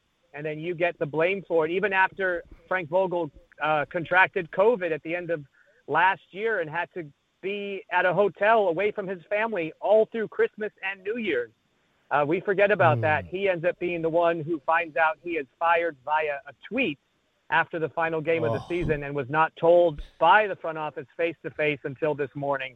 I think fans feel for Frank Vogel right now, but are also hopefully looking forward to a brighter future without him and without Russell Westbrook and some of these older pieces that just didn't fit. Mate, we've been talking a lot on the show about identity, team cultures, where they come from, understanding the past and the history, the Kobe Bryants, the Magic Johnsons. Do you feel like the current situation with what's unfolding in LA, that they've kind of gone away from the LA Lakers style and what they're about? Do you feel like that identity's kind of gone? Well, that's, a style of play can be something as simple as who is the head coach or who is the players and personnel you have on your roster. But a culture, as you're speaking of, that's a little bit different. And I don't know if you guys down there, down under in Kiwi land, get to watch HBO Max, but there's a little show that's on right now called Winning Time, about the Showtime era Lakers led by Magic Johnson and Kareem Abdul-Jabbar of the late 70s into the 80s and that dynasty. And that is a beautiful glimpse and view into how the Lakers came out of one culture where they were a good franchise who was perennially in the NBA Finals. But as we know with Jerry West and Wilt Chamberlain, they never won the NBA Finals. They never beat the Boston Celtics. They lost to them 6 times in the 70s. They finally won the title in 1972. But it was this new era, new ownership of Jerry Buss, which was we're going to buy the best players. We're going to put on a show. We are located in the entertainment capital of the world in Hollywood, and we're going to act like it. And we're going to hire this new innovative coach and Jack McKinney, and eventually led by Paul Westphal and Pat Riley. And we're going to have this fast-paced, up-tempo, flashy style of basketball. But that's the kind of style you speak of. But moreover, they got used to winning. They won 5 championships there in that 79-80 decade. They continued to win with Shaq and Kobe in the early 2000s. So they now have 17 NBA championships, tied for the most in NBA history with those same Celtics.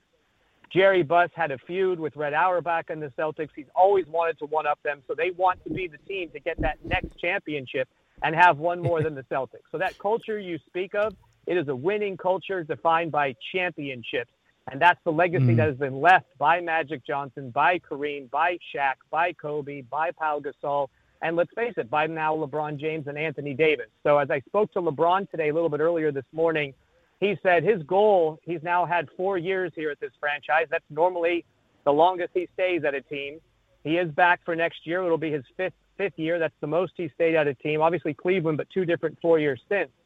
He said his goal was to win a championship for the Lakers. He did that, but now he wants more. He doesn't know how many years he has left in him. So he wants to win another one, and that's the goal moving forward. So that culture you speak of, it's to get back to the top, to get back to championship. So is that the answer, Michael? The answer is right at the beginning of that question from Izzy is like, who is the coach? Shouldn't just give the coaching to LeBron and let him get into it straight away. If he wants to win championships, win it as a player coach. Spend most of your time on the bench because he's doing all the coaching anyway. Yeah, LeBron is the star player, the general manager, the coach, the cheerleader, the architect, and that's what you talk about as far as culture. The culture starts at the top, and there's always been moving pieces, interchangeable pieces in and out of the front office, of the players, of the coaching staff. But when you get into bed, to use that analogy I said of a couple who sleeps in separate bedrooms now, when you get into bed with somebody like LeBron James and you become his partner, you're a little bit at the mercy of LeBron James and his team. Now, it worked in your favor. LeBron came into this team that had a collection of young, upcoming stars. They didn't win in LeBron's first year, so he had them all traded away, and he got Anthony Davis. And Anthony Davis led them to that championship in that bubble during the pandemic in 2020. And so they reached the mountaintop. They accomplished the goal. But now you need to do it. And look, our sources from all year, from the offseason last summer, said it was LeBron James and Anthony Davis that told the front office trade for Russell Westbrook. This was their decision. I believe LeBron James regrets that, not only because Russell Westbrook was not a very good fit for him and Anthony Davis.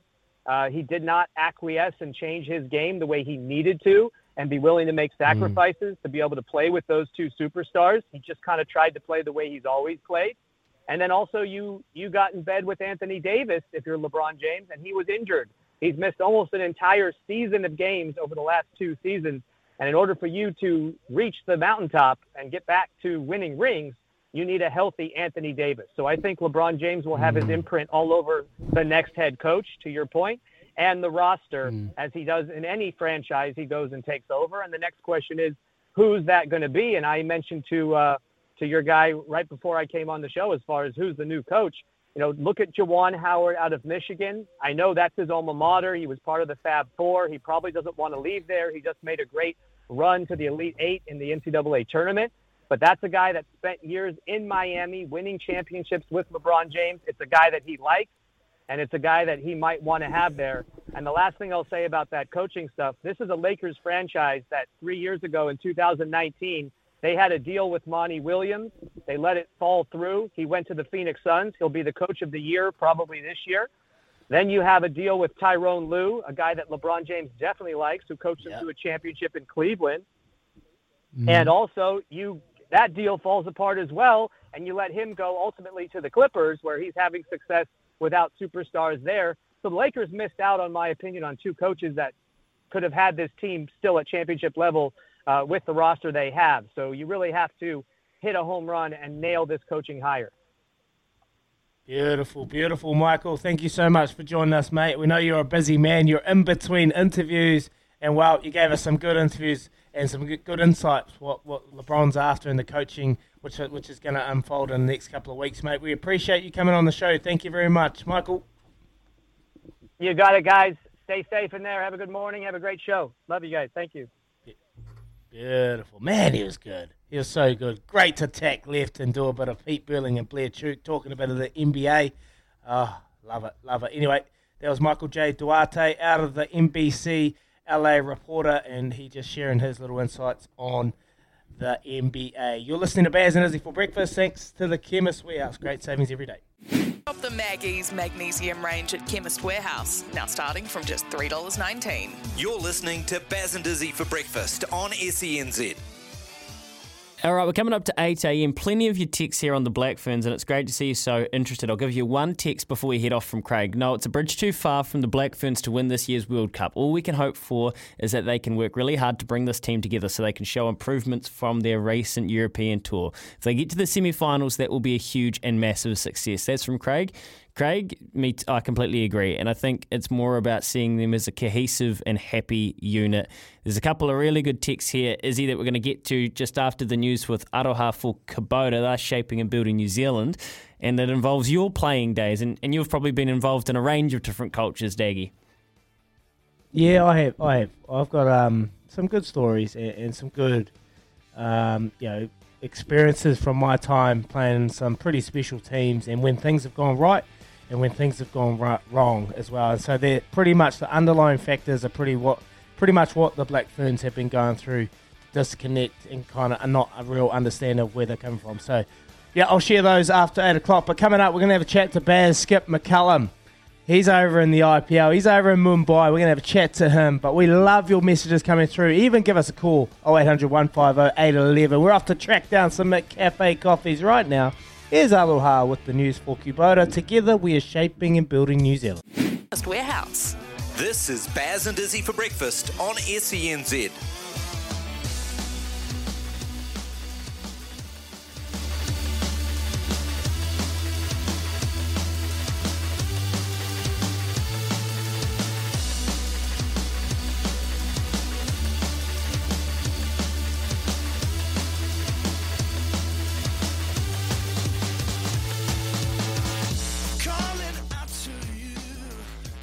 Yes, good morning. You're listening to Baz and Izzy for breakfast on SCNZ Tuesday, the 12th of April. We're after 8 o'clock. Loving the show. Loving everyone's text messages coming through on the Temper Bedpost text machine, 8833. Or even Richie, he rang up on the Kennard Tyre phone line, 0800 150 811. Give us a call anytime, please. We're loving the conversations about particularly the Black Ferns, what's unfolding with the review going forward to the World Cup. And we had Tawera Nico on the show. League legend, hard man in the game of NRL. Unlike Kempy, he was in there doing the hard stuff, getting his knees dirty, putting in the shots, and Kempy was running around with his nice, long, luscious locks. As he said, we've got to give us a photo, Kempy. You've got to get us a photo for the Twitter. Come on, mate. Come on. If you missed that interview, make sure you head over to Baz and Izzy for breakfast on podcast on the SENZ app, and you'll hear that interview with Tawera Nico, and he spoke about his stories about Kempy. About Kempy when he had long, luscious locks running around for Taranaki. I remember that game, mate. It came out, and they were like big Māori boys, with all and they all had Tawera's mullet haircut. I remember looking over to him and going, man, that's an ugly bunch of blokes that we're playing today. And I knew Tawera. We'd sort of known of each other, I was sort of the kid down in Taranaki and he was a kid out of Waikato. But anyway, every time they carried the ball, every time they tackled people, it was like a boxing match, like a tennis match, sorry. When you get your backhand, your forehand, you go,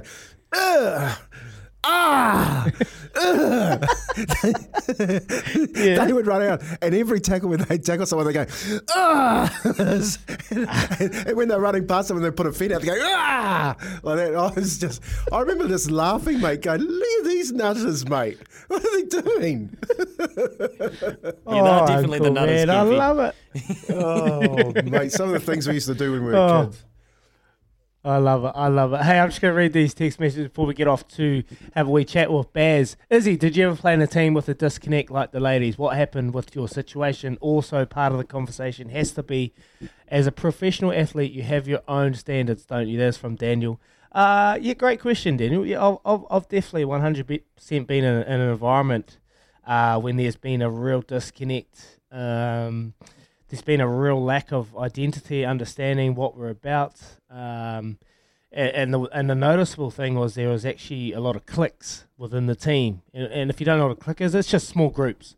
So you've got the Pacific Island boys, you've got the Pākehā boys, and you've got your mates that you hang out with, the Māori boys. And so there was a real separation within the group. And what does that just creates a real separation on the field too. So not everyone was kind of on the same page when we were out there doing the game and understanding where they needed to be for their mates, and you just didn't have that real care factor for each other. So, yeah, I've 100% been in teams where it's been like that. We've had the squads, we've had the players that could have won every single comp that I was playing in, but we just didn't get it right in the nitty-gritty kind of things, and it all starts in the pre-season and really understanding what the year's about, what's gone before you.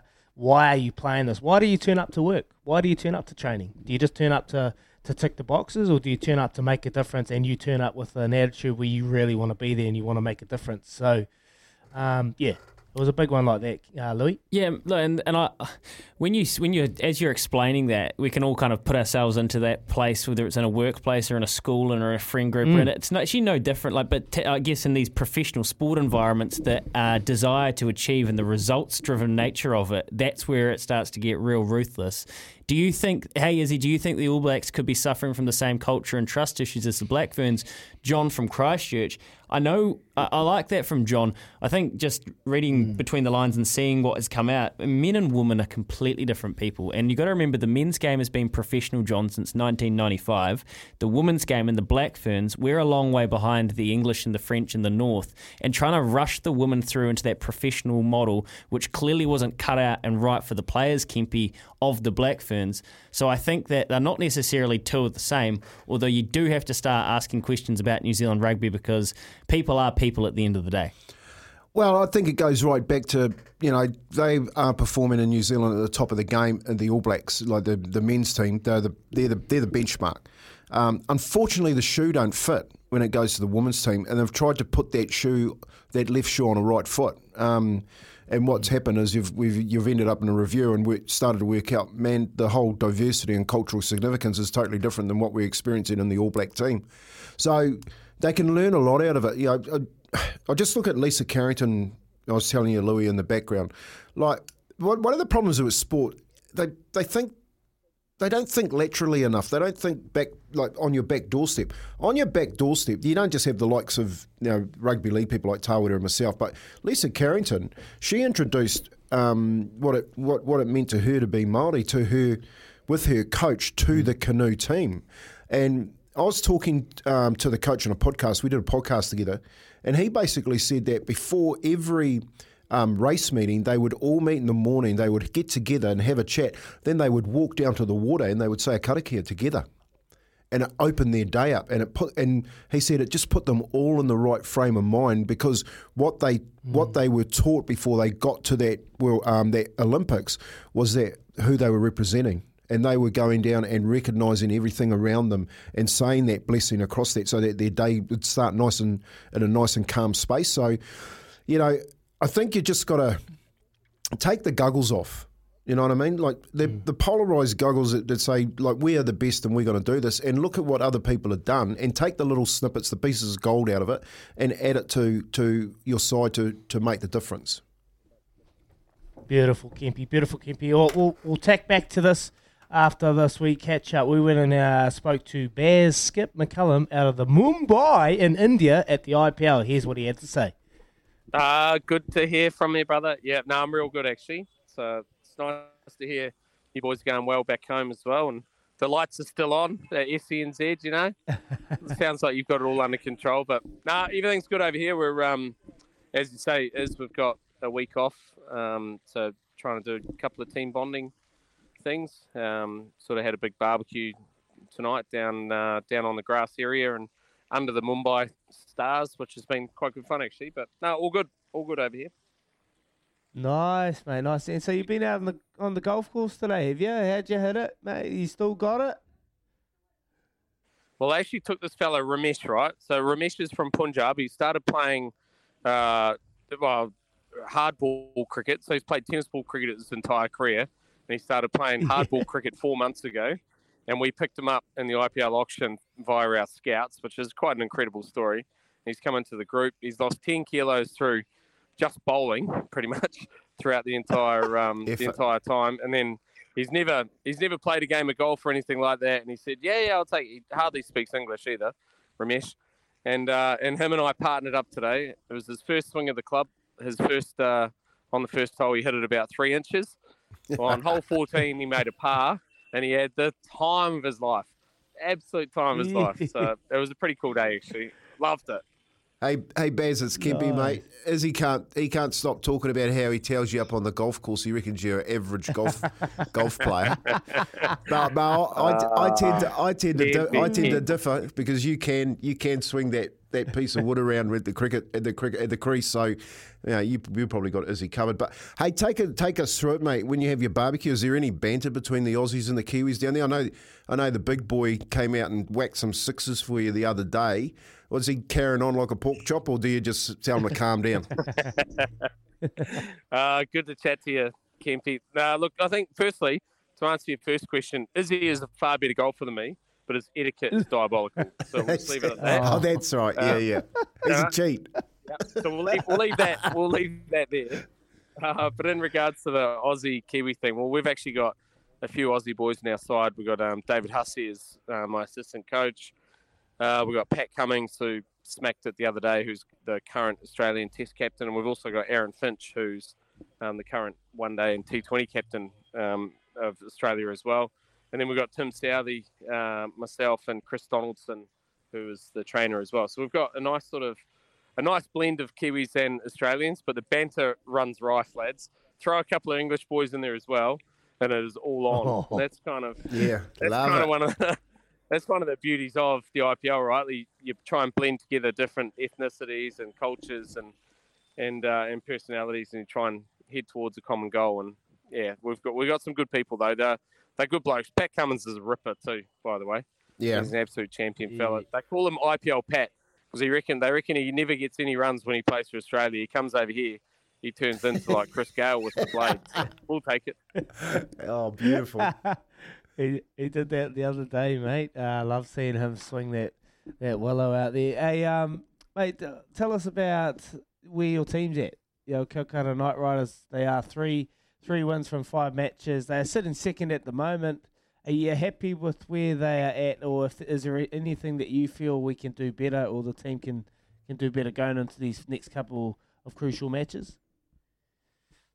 It's a good question, actually, because that's sort of what I'm debating in my own head at the moment. Your role as head coach is to constantly judge the pulse of the group and see where things are at. And I've got a real sense of loyalty when it comes to selection, but sometimes you've got to look at whether giving someone another game is actually the right option, or whether looking elsewhere in your squad's the right option. So we're probably at that stage at the moment where 5 games in, we've done well, but we've still got a lot of untapped talent throughout the squad, which we might need to sort of integrate over the next little while. So that's kind of where my head's at the moment. And one thing I do know is the guys are in a great space and they're blended together really well, which is testament to the character of the guys that we picked and the personalities that we picked. And hopefully we're able to, the next kind of couple of weeks where the wickets, they should be at their best. So your best batters and your best bowlers will really come to the fore. As the tournament wears on and the wickets start to tire, then it becomes a bit more of a level playing field. But this is the time that your big players stand up over the next couple of weeks, so we're just going to make sure that we've got them in a good space and they're ready to do their thing. But so far, so good. Hey, Baz, what about downtime? Like, how do you keep them sort of level? Are you in lockdown? Do what's with so many people out there? What's the support like, and do the players get involved in that social side of the support, or we only see it on TV? Do they then go back and lock themselves down? How does that all work? Yeah, it's really interesting, Kempy, because we're on the whole IPL's in a bubble effectively. So every team has their own part of the hotel locked off and sealed away from the general public, and all your hotel staff that you have, they operate in your bubble as well. So we're roughly running about 70 staff per se under KKR, but then you've got another probably 50 hotel staff, which you're kind of in charge of for the couple of months to try and make sure morale's high amongst all of them as well. So that's quite a unique scenario to have to deal with. I guess playing cricket in India has always been a bit of a bubble because the guys are such big stars over here. They just can't really go out and go to a restaurant and not be kind of accosted by the fans, and which is great, but that's what it's like over here. So that has its challenges, no doubt. I guess the key for us is it is what it is. We can't really do anything about it. We try and have as much fun as possible. I think I said before that one of my big jobs is just try and keep morale high amongst the group, and also not really talk too much about the bubble stuff, because the more you talk about it, the more it consumes you, and the more you sort of become a little bit paralysed by it. So we just try and have a good time, get everyone together and have a few laughs and a few jokes, and try and make sure that it's a memorable experience off the field, and try and provide opportunity on the field. Yes, beautiful, Baz, beautiful. What about the other side of your life, mate? We know you love a wee little dabble, and you love the horse game, but like us, we've been having a week go over here and getting an absolute hiding. It's been horrible. But have you been watching a bit of the GGs on a bit of the horses? We had the big Queen Elizabeth Stakes over the weekend, and thinking over just the run of a lifetime, winning that one. But have you been watching a wee bit? Yeah, phenomenal ride that's how ballsy was that, Like, just say, damn the torpedoes, I'm going wide. You all stick to the inside, and I'm going to see how things line up. I thought that was an amazing ride by Rawiller. But, yeah, I've watched a little bit. I haven't had much of a punt, to be honest, which is good. Every now and then, as you've said, you've got to take a little holiday, and you just got to appreciate what punting's all about. So that's been good. And I noticed our horse as well, Izzy, has moved from the pre-training farm to the main stable of Chris Waller. So there's a little watch for everyone out there as well. Oh, first class, eh? It turns left, eh? That one? Left or right? It definitely turns left, Wallers. Hey, I hope so. If it turns right, it's cooked. Yeah, you didn't get any of the. You did. That's right. Yeah, I've had plenty of those, Baz. Hey, you didn't turn into the golf and see the $6 shot Scheffler into Cam Smith. What'd you think about the golf, Baz?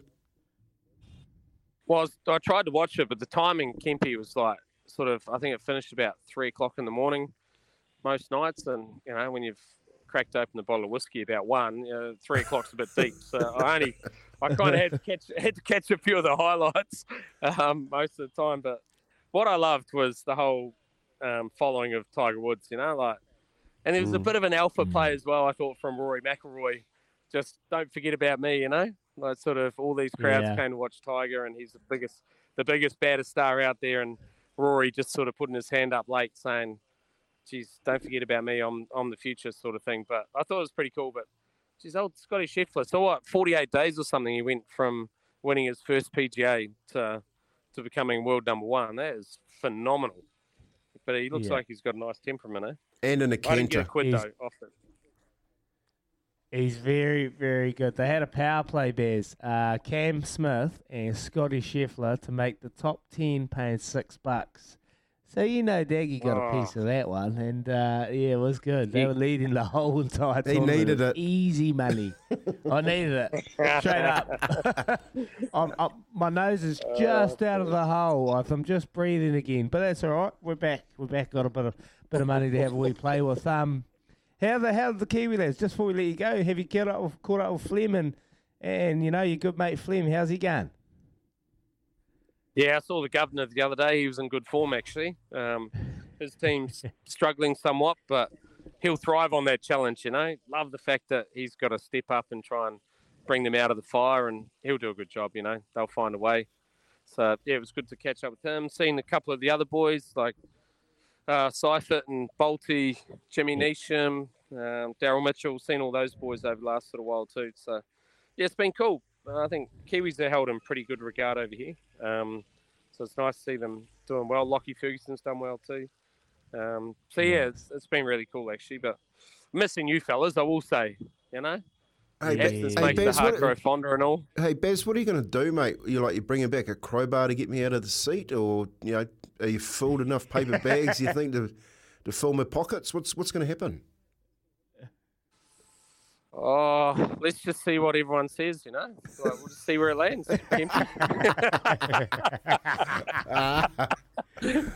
Well, mate, don't forget, I still turn right. Yeah. You're a champion.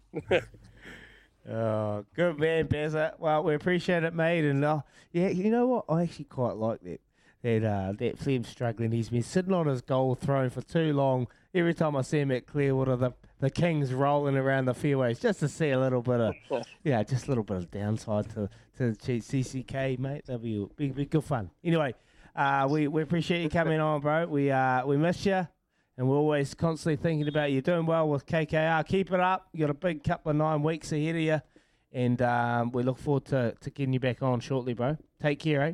Take care, Bez. Bez and boys, Izzy. Keep ripping it up and love you lots. Miss you. See you, boys. Thanks, Joe. Just coming swinging over the top there. Miss you too, Baz. Absolutely great to catch up with our skip, Baz McCullum. He sounds like he's doing really good work. And Izzy, how about IPL Pat? What a nickname. IPL Pat, yeah. It was a great little nickname. Now, it was good to hear from Skip Baz over there in Mumbai, India. He is, doing what he's got to do with the KKR team. We do miss him here, but he's a busy man, so it was awesome to catch up with him, bud. Yeah, and Kempy, he's not going to use a crowbar. He's going to use a forklift, mate, because your arms are getting too big. He's just going to put it under there. All right, Daggy, you're off. What do we got tonight? Hurricanes, Moana Pacifica. What's the score prediction, mate? Hurricanes, Moana Pacifica. I think the Hurricanes will be too good. I think they'll probably, 20. Like, you got to think Moana Pacifica have played Storm weeks pretty much 4 weeks in a row. Mm-hmm. They've had a midweek game every single week, so they've had to go deep into their squad. I think it'd be just a bit too much of an ask for them, and the Hurricanes, I'll be pretty angry after Saturday afternoon when the right call was made in that last minute. So, what was your bet? What was your bet last time they played us? What was your bet? I think you said 50 plus, didn't you?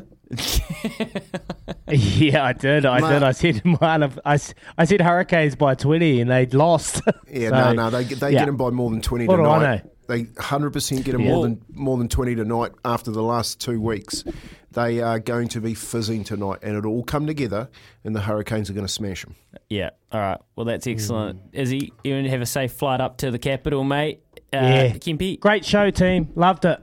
There you go. Don't worry, I'll carry you, Pelicans. You don't go anywhere until the forklift rolls up. 24 minutes past 8. Baz and Izzy for breakfast. Baz in Mumbai and Izzy off to the airport.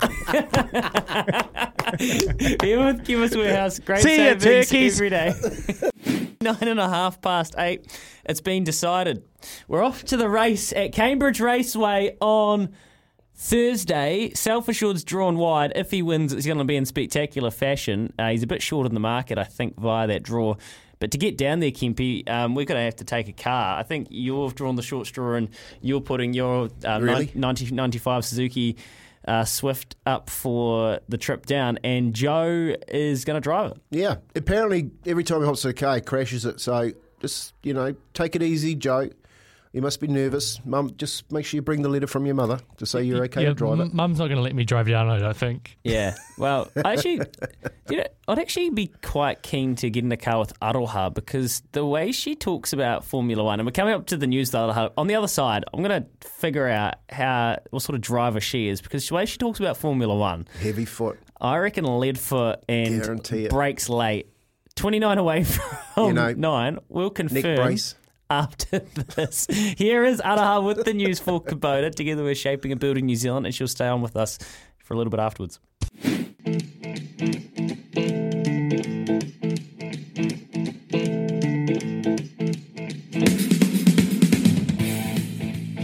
SCNZ, we are 27 and a bit away from 9 o'clock. Paul Mawati not far away. Great to catch up with Baz and hear how he's going out of the IPL. He's got the Kolkata Knight Riders locked in. We're probably at that stage at the moment where 5 games in, we've done well, but we've still got a lot of untapped talent throughout the squad, which we might need to sort of integrate over the next little while. So that's kind of where my head's at the moment. And one thing I do know is the guys are in a great space and they're blended together really well, which is testament to the character of the guys that we picked and the personalities that we picked. Lots of Kiwis, lots of Aussies and a few Englishmen as well. If you're waking up today and you haven't checked out the recommendations the panel put together to look into the Black Ferns have come up with, I highly encourage you to go and get in... wherever you want to go get your full news. I'd have a long read of it if you're a New Zealand sports fan because it hits on a lot of key messages for I think we're going to see as women's sport continues to grow, and I think a lot of women's sporting organisations will be watching this very carefully and the makeup of who the people in the Black Ferns affected were and how New Zealand Rugby monitor this one moving forward. In a Rugby World Cup year where they are a long way off the pace professionally. So that's probably the breaking news of the day. Not so breaking news is that Kempy's going to let Joe drive his car down to Cambridge for the race. Aroha, I was wondering what sort of driver you are because you're right into your Formula One. Thank you. Lead foot? No, I don't think you can use the words lead and heavy when you're talking about women's anything. I don't think that's okay anymore. There's just been a review. Oh. So what I want to know is, do you like driving fast? In your shoe. I do not condone the driving of cars past the speed limit on New Zealand roads. But if you want to go and hire out a racetrack, I love driving as fast as I possibly can without destroying things. I used to race cars when I lived in Brazil, but I wasn't supposed to be. Sorry, hold on. What? That feels like, just drop that one in. They used to race cars when you lived in Brazil. Who said that? Was this Dom Toretto? Like, what? Who? I was young. I was young. That's almost an impossible sentence. I have been young and not very smart, but Dad used to race speedway, and I never understood why there was anything wrong with racing vehicles. Hey, Aroha, I know better now. I got a question for you. You've been listening to the review this morning from the NZRU. What are your thoughts? As a woman who has played sport at a relatively high level, but not the highest level like you and Izzy, I've never represented my country. I ended up having a 24-year-old giant child instead. And I've always had coaches who were men at the highest level, and in age groups I had women coaches.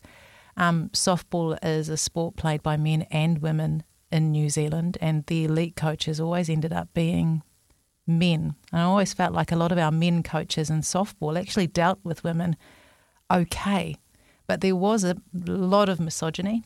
And when I watch women's sport growing, I kind of have to think, if I had a daughter, would I want her to be playing in the same environments that I played in when I was playing representative softball? And the answer is no. There's this real grime culture that was also associated with high-level sport that I don't think is talked about enough. They talked about body shaming and a lack of communication. And one of the things that's hardest for women to talk about is actually just being women. Like we are women who have children, who have different bodily functions, and that shouldn't be a tough conversation. It should just be as normal as you guys talking about prostate cancer today on the radio. Those sorts of things in terms of a coaching environment need to be incorporated as much as they are in a health environment and any other kind of environment. I don't think those things can be catered to by a coach who doesn't have empathy for women. Yeah, and that's something that we, Kempi, and Izzy can't.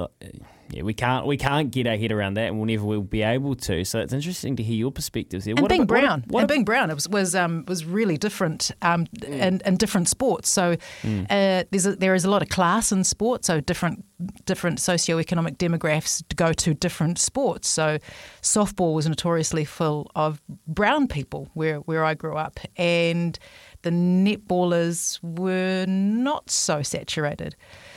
So there was class, there's socioeconomic boundaries, and when you're Māori and you are being called you girls are the bat swingers, eh?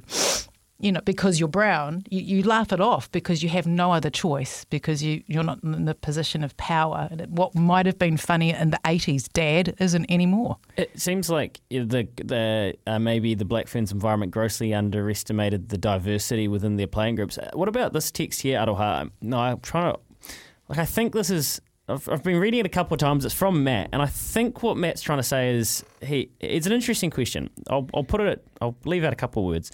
In regards to the report, when you get into the nitty-gritty, how do you respectfully tell players that have poor attitudes and turn up to training camp out of shape that they might be affecting the wider squad's performance? It seems like the senior players in the group need to take charge of this part. Just because they are women, and it doesn't mean they can't be critiqued, especially in that high level environment. But clearly, the criticism needs to be handled differently. What do you make of that, Aroha? And is there I heard the word shape, and I heard just because they're women. Why was it about shape, and why was he not phrasing it as fitness? That's one of the issues that gets overlooked.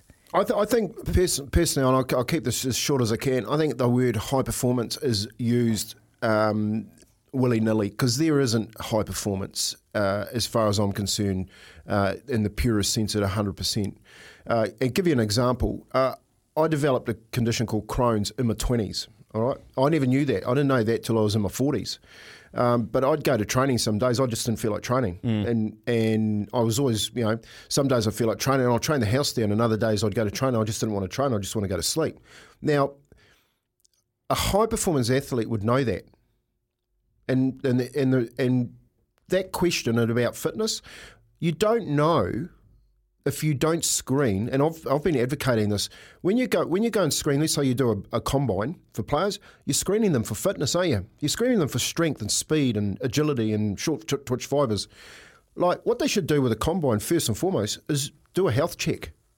Like, do a mental health check and do a physical health check and find out all the problems so that you can get the best out of your athlete. Because if you knew that athlete had Crohn's, then you would account for it appropriately.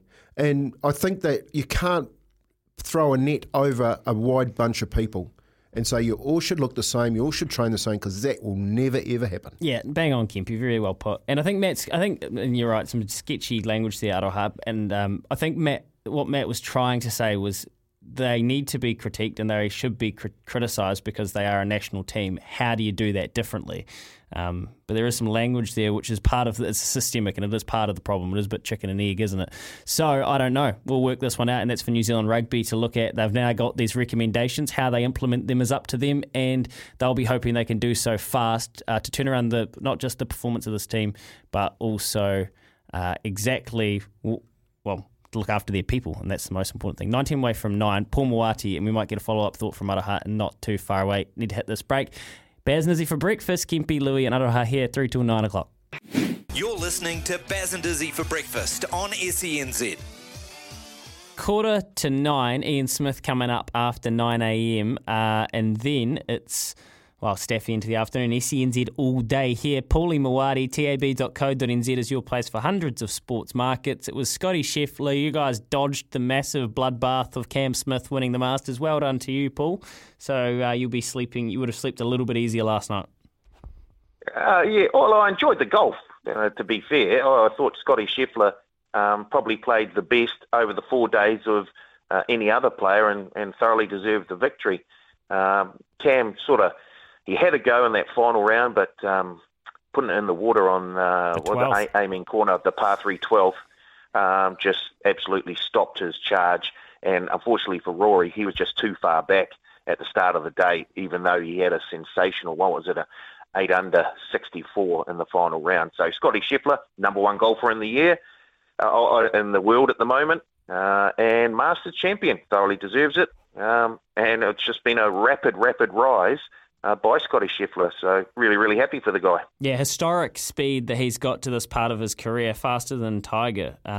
Those 4 wins coming since he made that Ryder Cup team and kicked Jon Rahm's ass, who just couldn't really come back this week, which is a little bit surprising. So we're a bit of a break now until it's the PGA Championship next, and host of the Cutline podcast, Paul Moati, podcast host. He's a punt man. Just an all-round great guy, Kempy. I mean, you Baz might be worried about crowbarring you out of the seat. I can't wait to go and have a beer with you, Paulie, because we're going to make plenty of money that day. You're just, like a, what do you call that? An almanac of future wins. Of all things punting. Are you coming to the race, Paulie? Are you going to be on site? Are you going to be like a bookmaker on site trying to get some, I don't know, get some turnover on track? Surely the TAB will be sending you to Cambridge. They're not letting me out of the cupboard. I'll give you the tip now, big guys. I'm locked away. It's like when the old carriage turns into a pumpkin. They don't let me out after midnight on a Thursday or Friday here. So yeah. I'll be here and I'll be watching. And I can tell you, I've just had a look at the market. I can tell you there's been a wee bit of action on a number of runners in the race. Number 2, Ultra Orlando at $12. But the best race, obviously, is yours, Self-Assured, but second best backed, Krug at $14. Yeah. So, yeah, the money's on you boys, Self-Assured, but there is a wee bit of action about Krug at 14. Okay, Paulie. Oh, that makes me nervous because that draw is very, very tough. We'll talk to you tomorrow, mate, back to your regular time. Bump back up the order in the Kolkata Knight Riders batting order, mate. Till then, stay well, stay out of trouble. Cheers, boys. Yeah, and don't forget, Hurricanes, Moana Pacifica tonight. We've got a same-game claim and a bonus back promotion on that game. Starts just after 7 o'clock tonight. Canes, Moana Pacifica, $1.07 the Canes, $7.50 Moana Pacifica. Taking a $1,000 bet on the Canes this morning at $1.07. That was easy. tab.co.nz markets, hundreds of sports markets to choose from. Here's a text to wrap us up. That was Paulie Moati. Here's a text to wrap us up before we get to Smithy. Aroha's pronunciation of the Māori language is awesome. My favourite is Pai Kokariki. Pai Kakariki. That's from Richard. Thank you, Richard. He's been very impressed with you, Aroha. That's nice to know that someone's impressed with me. Sometimes when you open yourself up to a bit more than being impressed. Yeah, like we get lots of that, Kempy especially. Do you get trolled? The Warriors fans. I don't even look at it. I don't even look at it. I call them Columbus, the Warriors Columbus lot, because they're all got an eye patch on. But hey, that's fine. Cyclops. It doesn't. Yeah, you know what a Cyclops is and what it means, and I don't really care. If you're totally entitled to your opinion, and I love that about our sports people. They're so passionate. I love that about you, Kempy. All right, Aroha, to put a bow on this for our show this morning, and it has been the news of the day, you would have seen the reaction. Just any final thoughts around the Black Ferns and where they go from here and how that they can actually rebuild that environment? You've heard it all and seen it all this morning. I want to try and keep this short and use word economy, because we could talk about it for the next 12 years and there'd be no progression. But the first thing that startled me was that in the report it sounded like Te Kura had to justify going on Instagram, making her social media post, that there had to be some sort of justification that she was so upset and her health was so bad that she was forced onto social media to use that as a way of dealing with the situation. I don't think she needed to justify any of her actions at all. And the first concern should have been not, oh my gosh, you went on social media and you've brought us into disrepute. The first concern should have been, are you okay? How do we help you? That was my biggest concern. And a lot of people are saying, oh, people are getting soft in sport. Kempy's just explained, he doesn't care about trolling. There is a certain toughness that you need to have in sport. But I think anyone who's ever played in very competitive sporting atmospheres knows that the very best coaches and leaders are the very best for a reason, and it's because they bring everything they need to the table And women are women, and you cannot be derogatory, and you have to be respectful, and you have to know that what women bring to the table is special and not cause to be ridiculed, which is what I think Te Kura and this whole I'm just celebrate the fact that it's been investigated and it's been openly. Oh, it's courageous. It's a courageous step from Te Kura to do what she'd done. I just think, like, you know, we've just come forward so fast with I guess the invention of the mobile phone. Let's start that. You know, remember going to the red box and putting your 6 cents in to phone people. Smithy would know that. Maybe he had to travel down there to the phone box to ring up in a rural property some of your friends. But these days, you basically carry around a computer in your hand. And I'll take you back to Shaq O'Neal. So when Shaq O'Neal retired, he didn't call a media conference. He had 400 million followers on his social pages, and he announced it through the social media. And what Te Kura done was had that social, I guess, the smarts about saying, hey, this really needs to be said. And it wouldn't have happened overnight. I guarantee you, she would have been thinking about it for days, if not weeks, and gone, enough's enough. Someone needs to be courageous enough to say it. Yeah, bang on, Kempy. The secondhand anxiety is real, and that's, imagine how she was feeling. Imagine how she's feeling this morning. Hopefully she feels okay, and hopefully she feels like this is going to be something really good that comes from this. New Zealand Rugby, as I keep saying, have a lot to work through, so we will follow and hold them accountable. Appreciate all your messages on this sensitive topic this morning. 8833 and on 0800 150 811. It's been quite awesome to see some of your very mature responses. And, the thoughts of all wahine playing sport around New Zealand are with us this morning as we try to make environments better for them. 6.5 away from 9 o'clock. Smithy after this. When making the double chicken deluxe at Macca's, we wanted to improve on the perfect combo of tender Aussie chicken with cheese, tomato and aioli. So, we doubled it. Chicken and Macca's, together and loving it. Ba-da-ba-ba-ba. Available after 10:30 a.m. for a limited time only.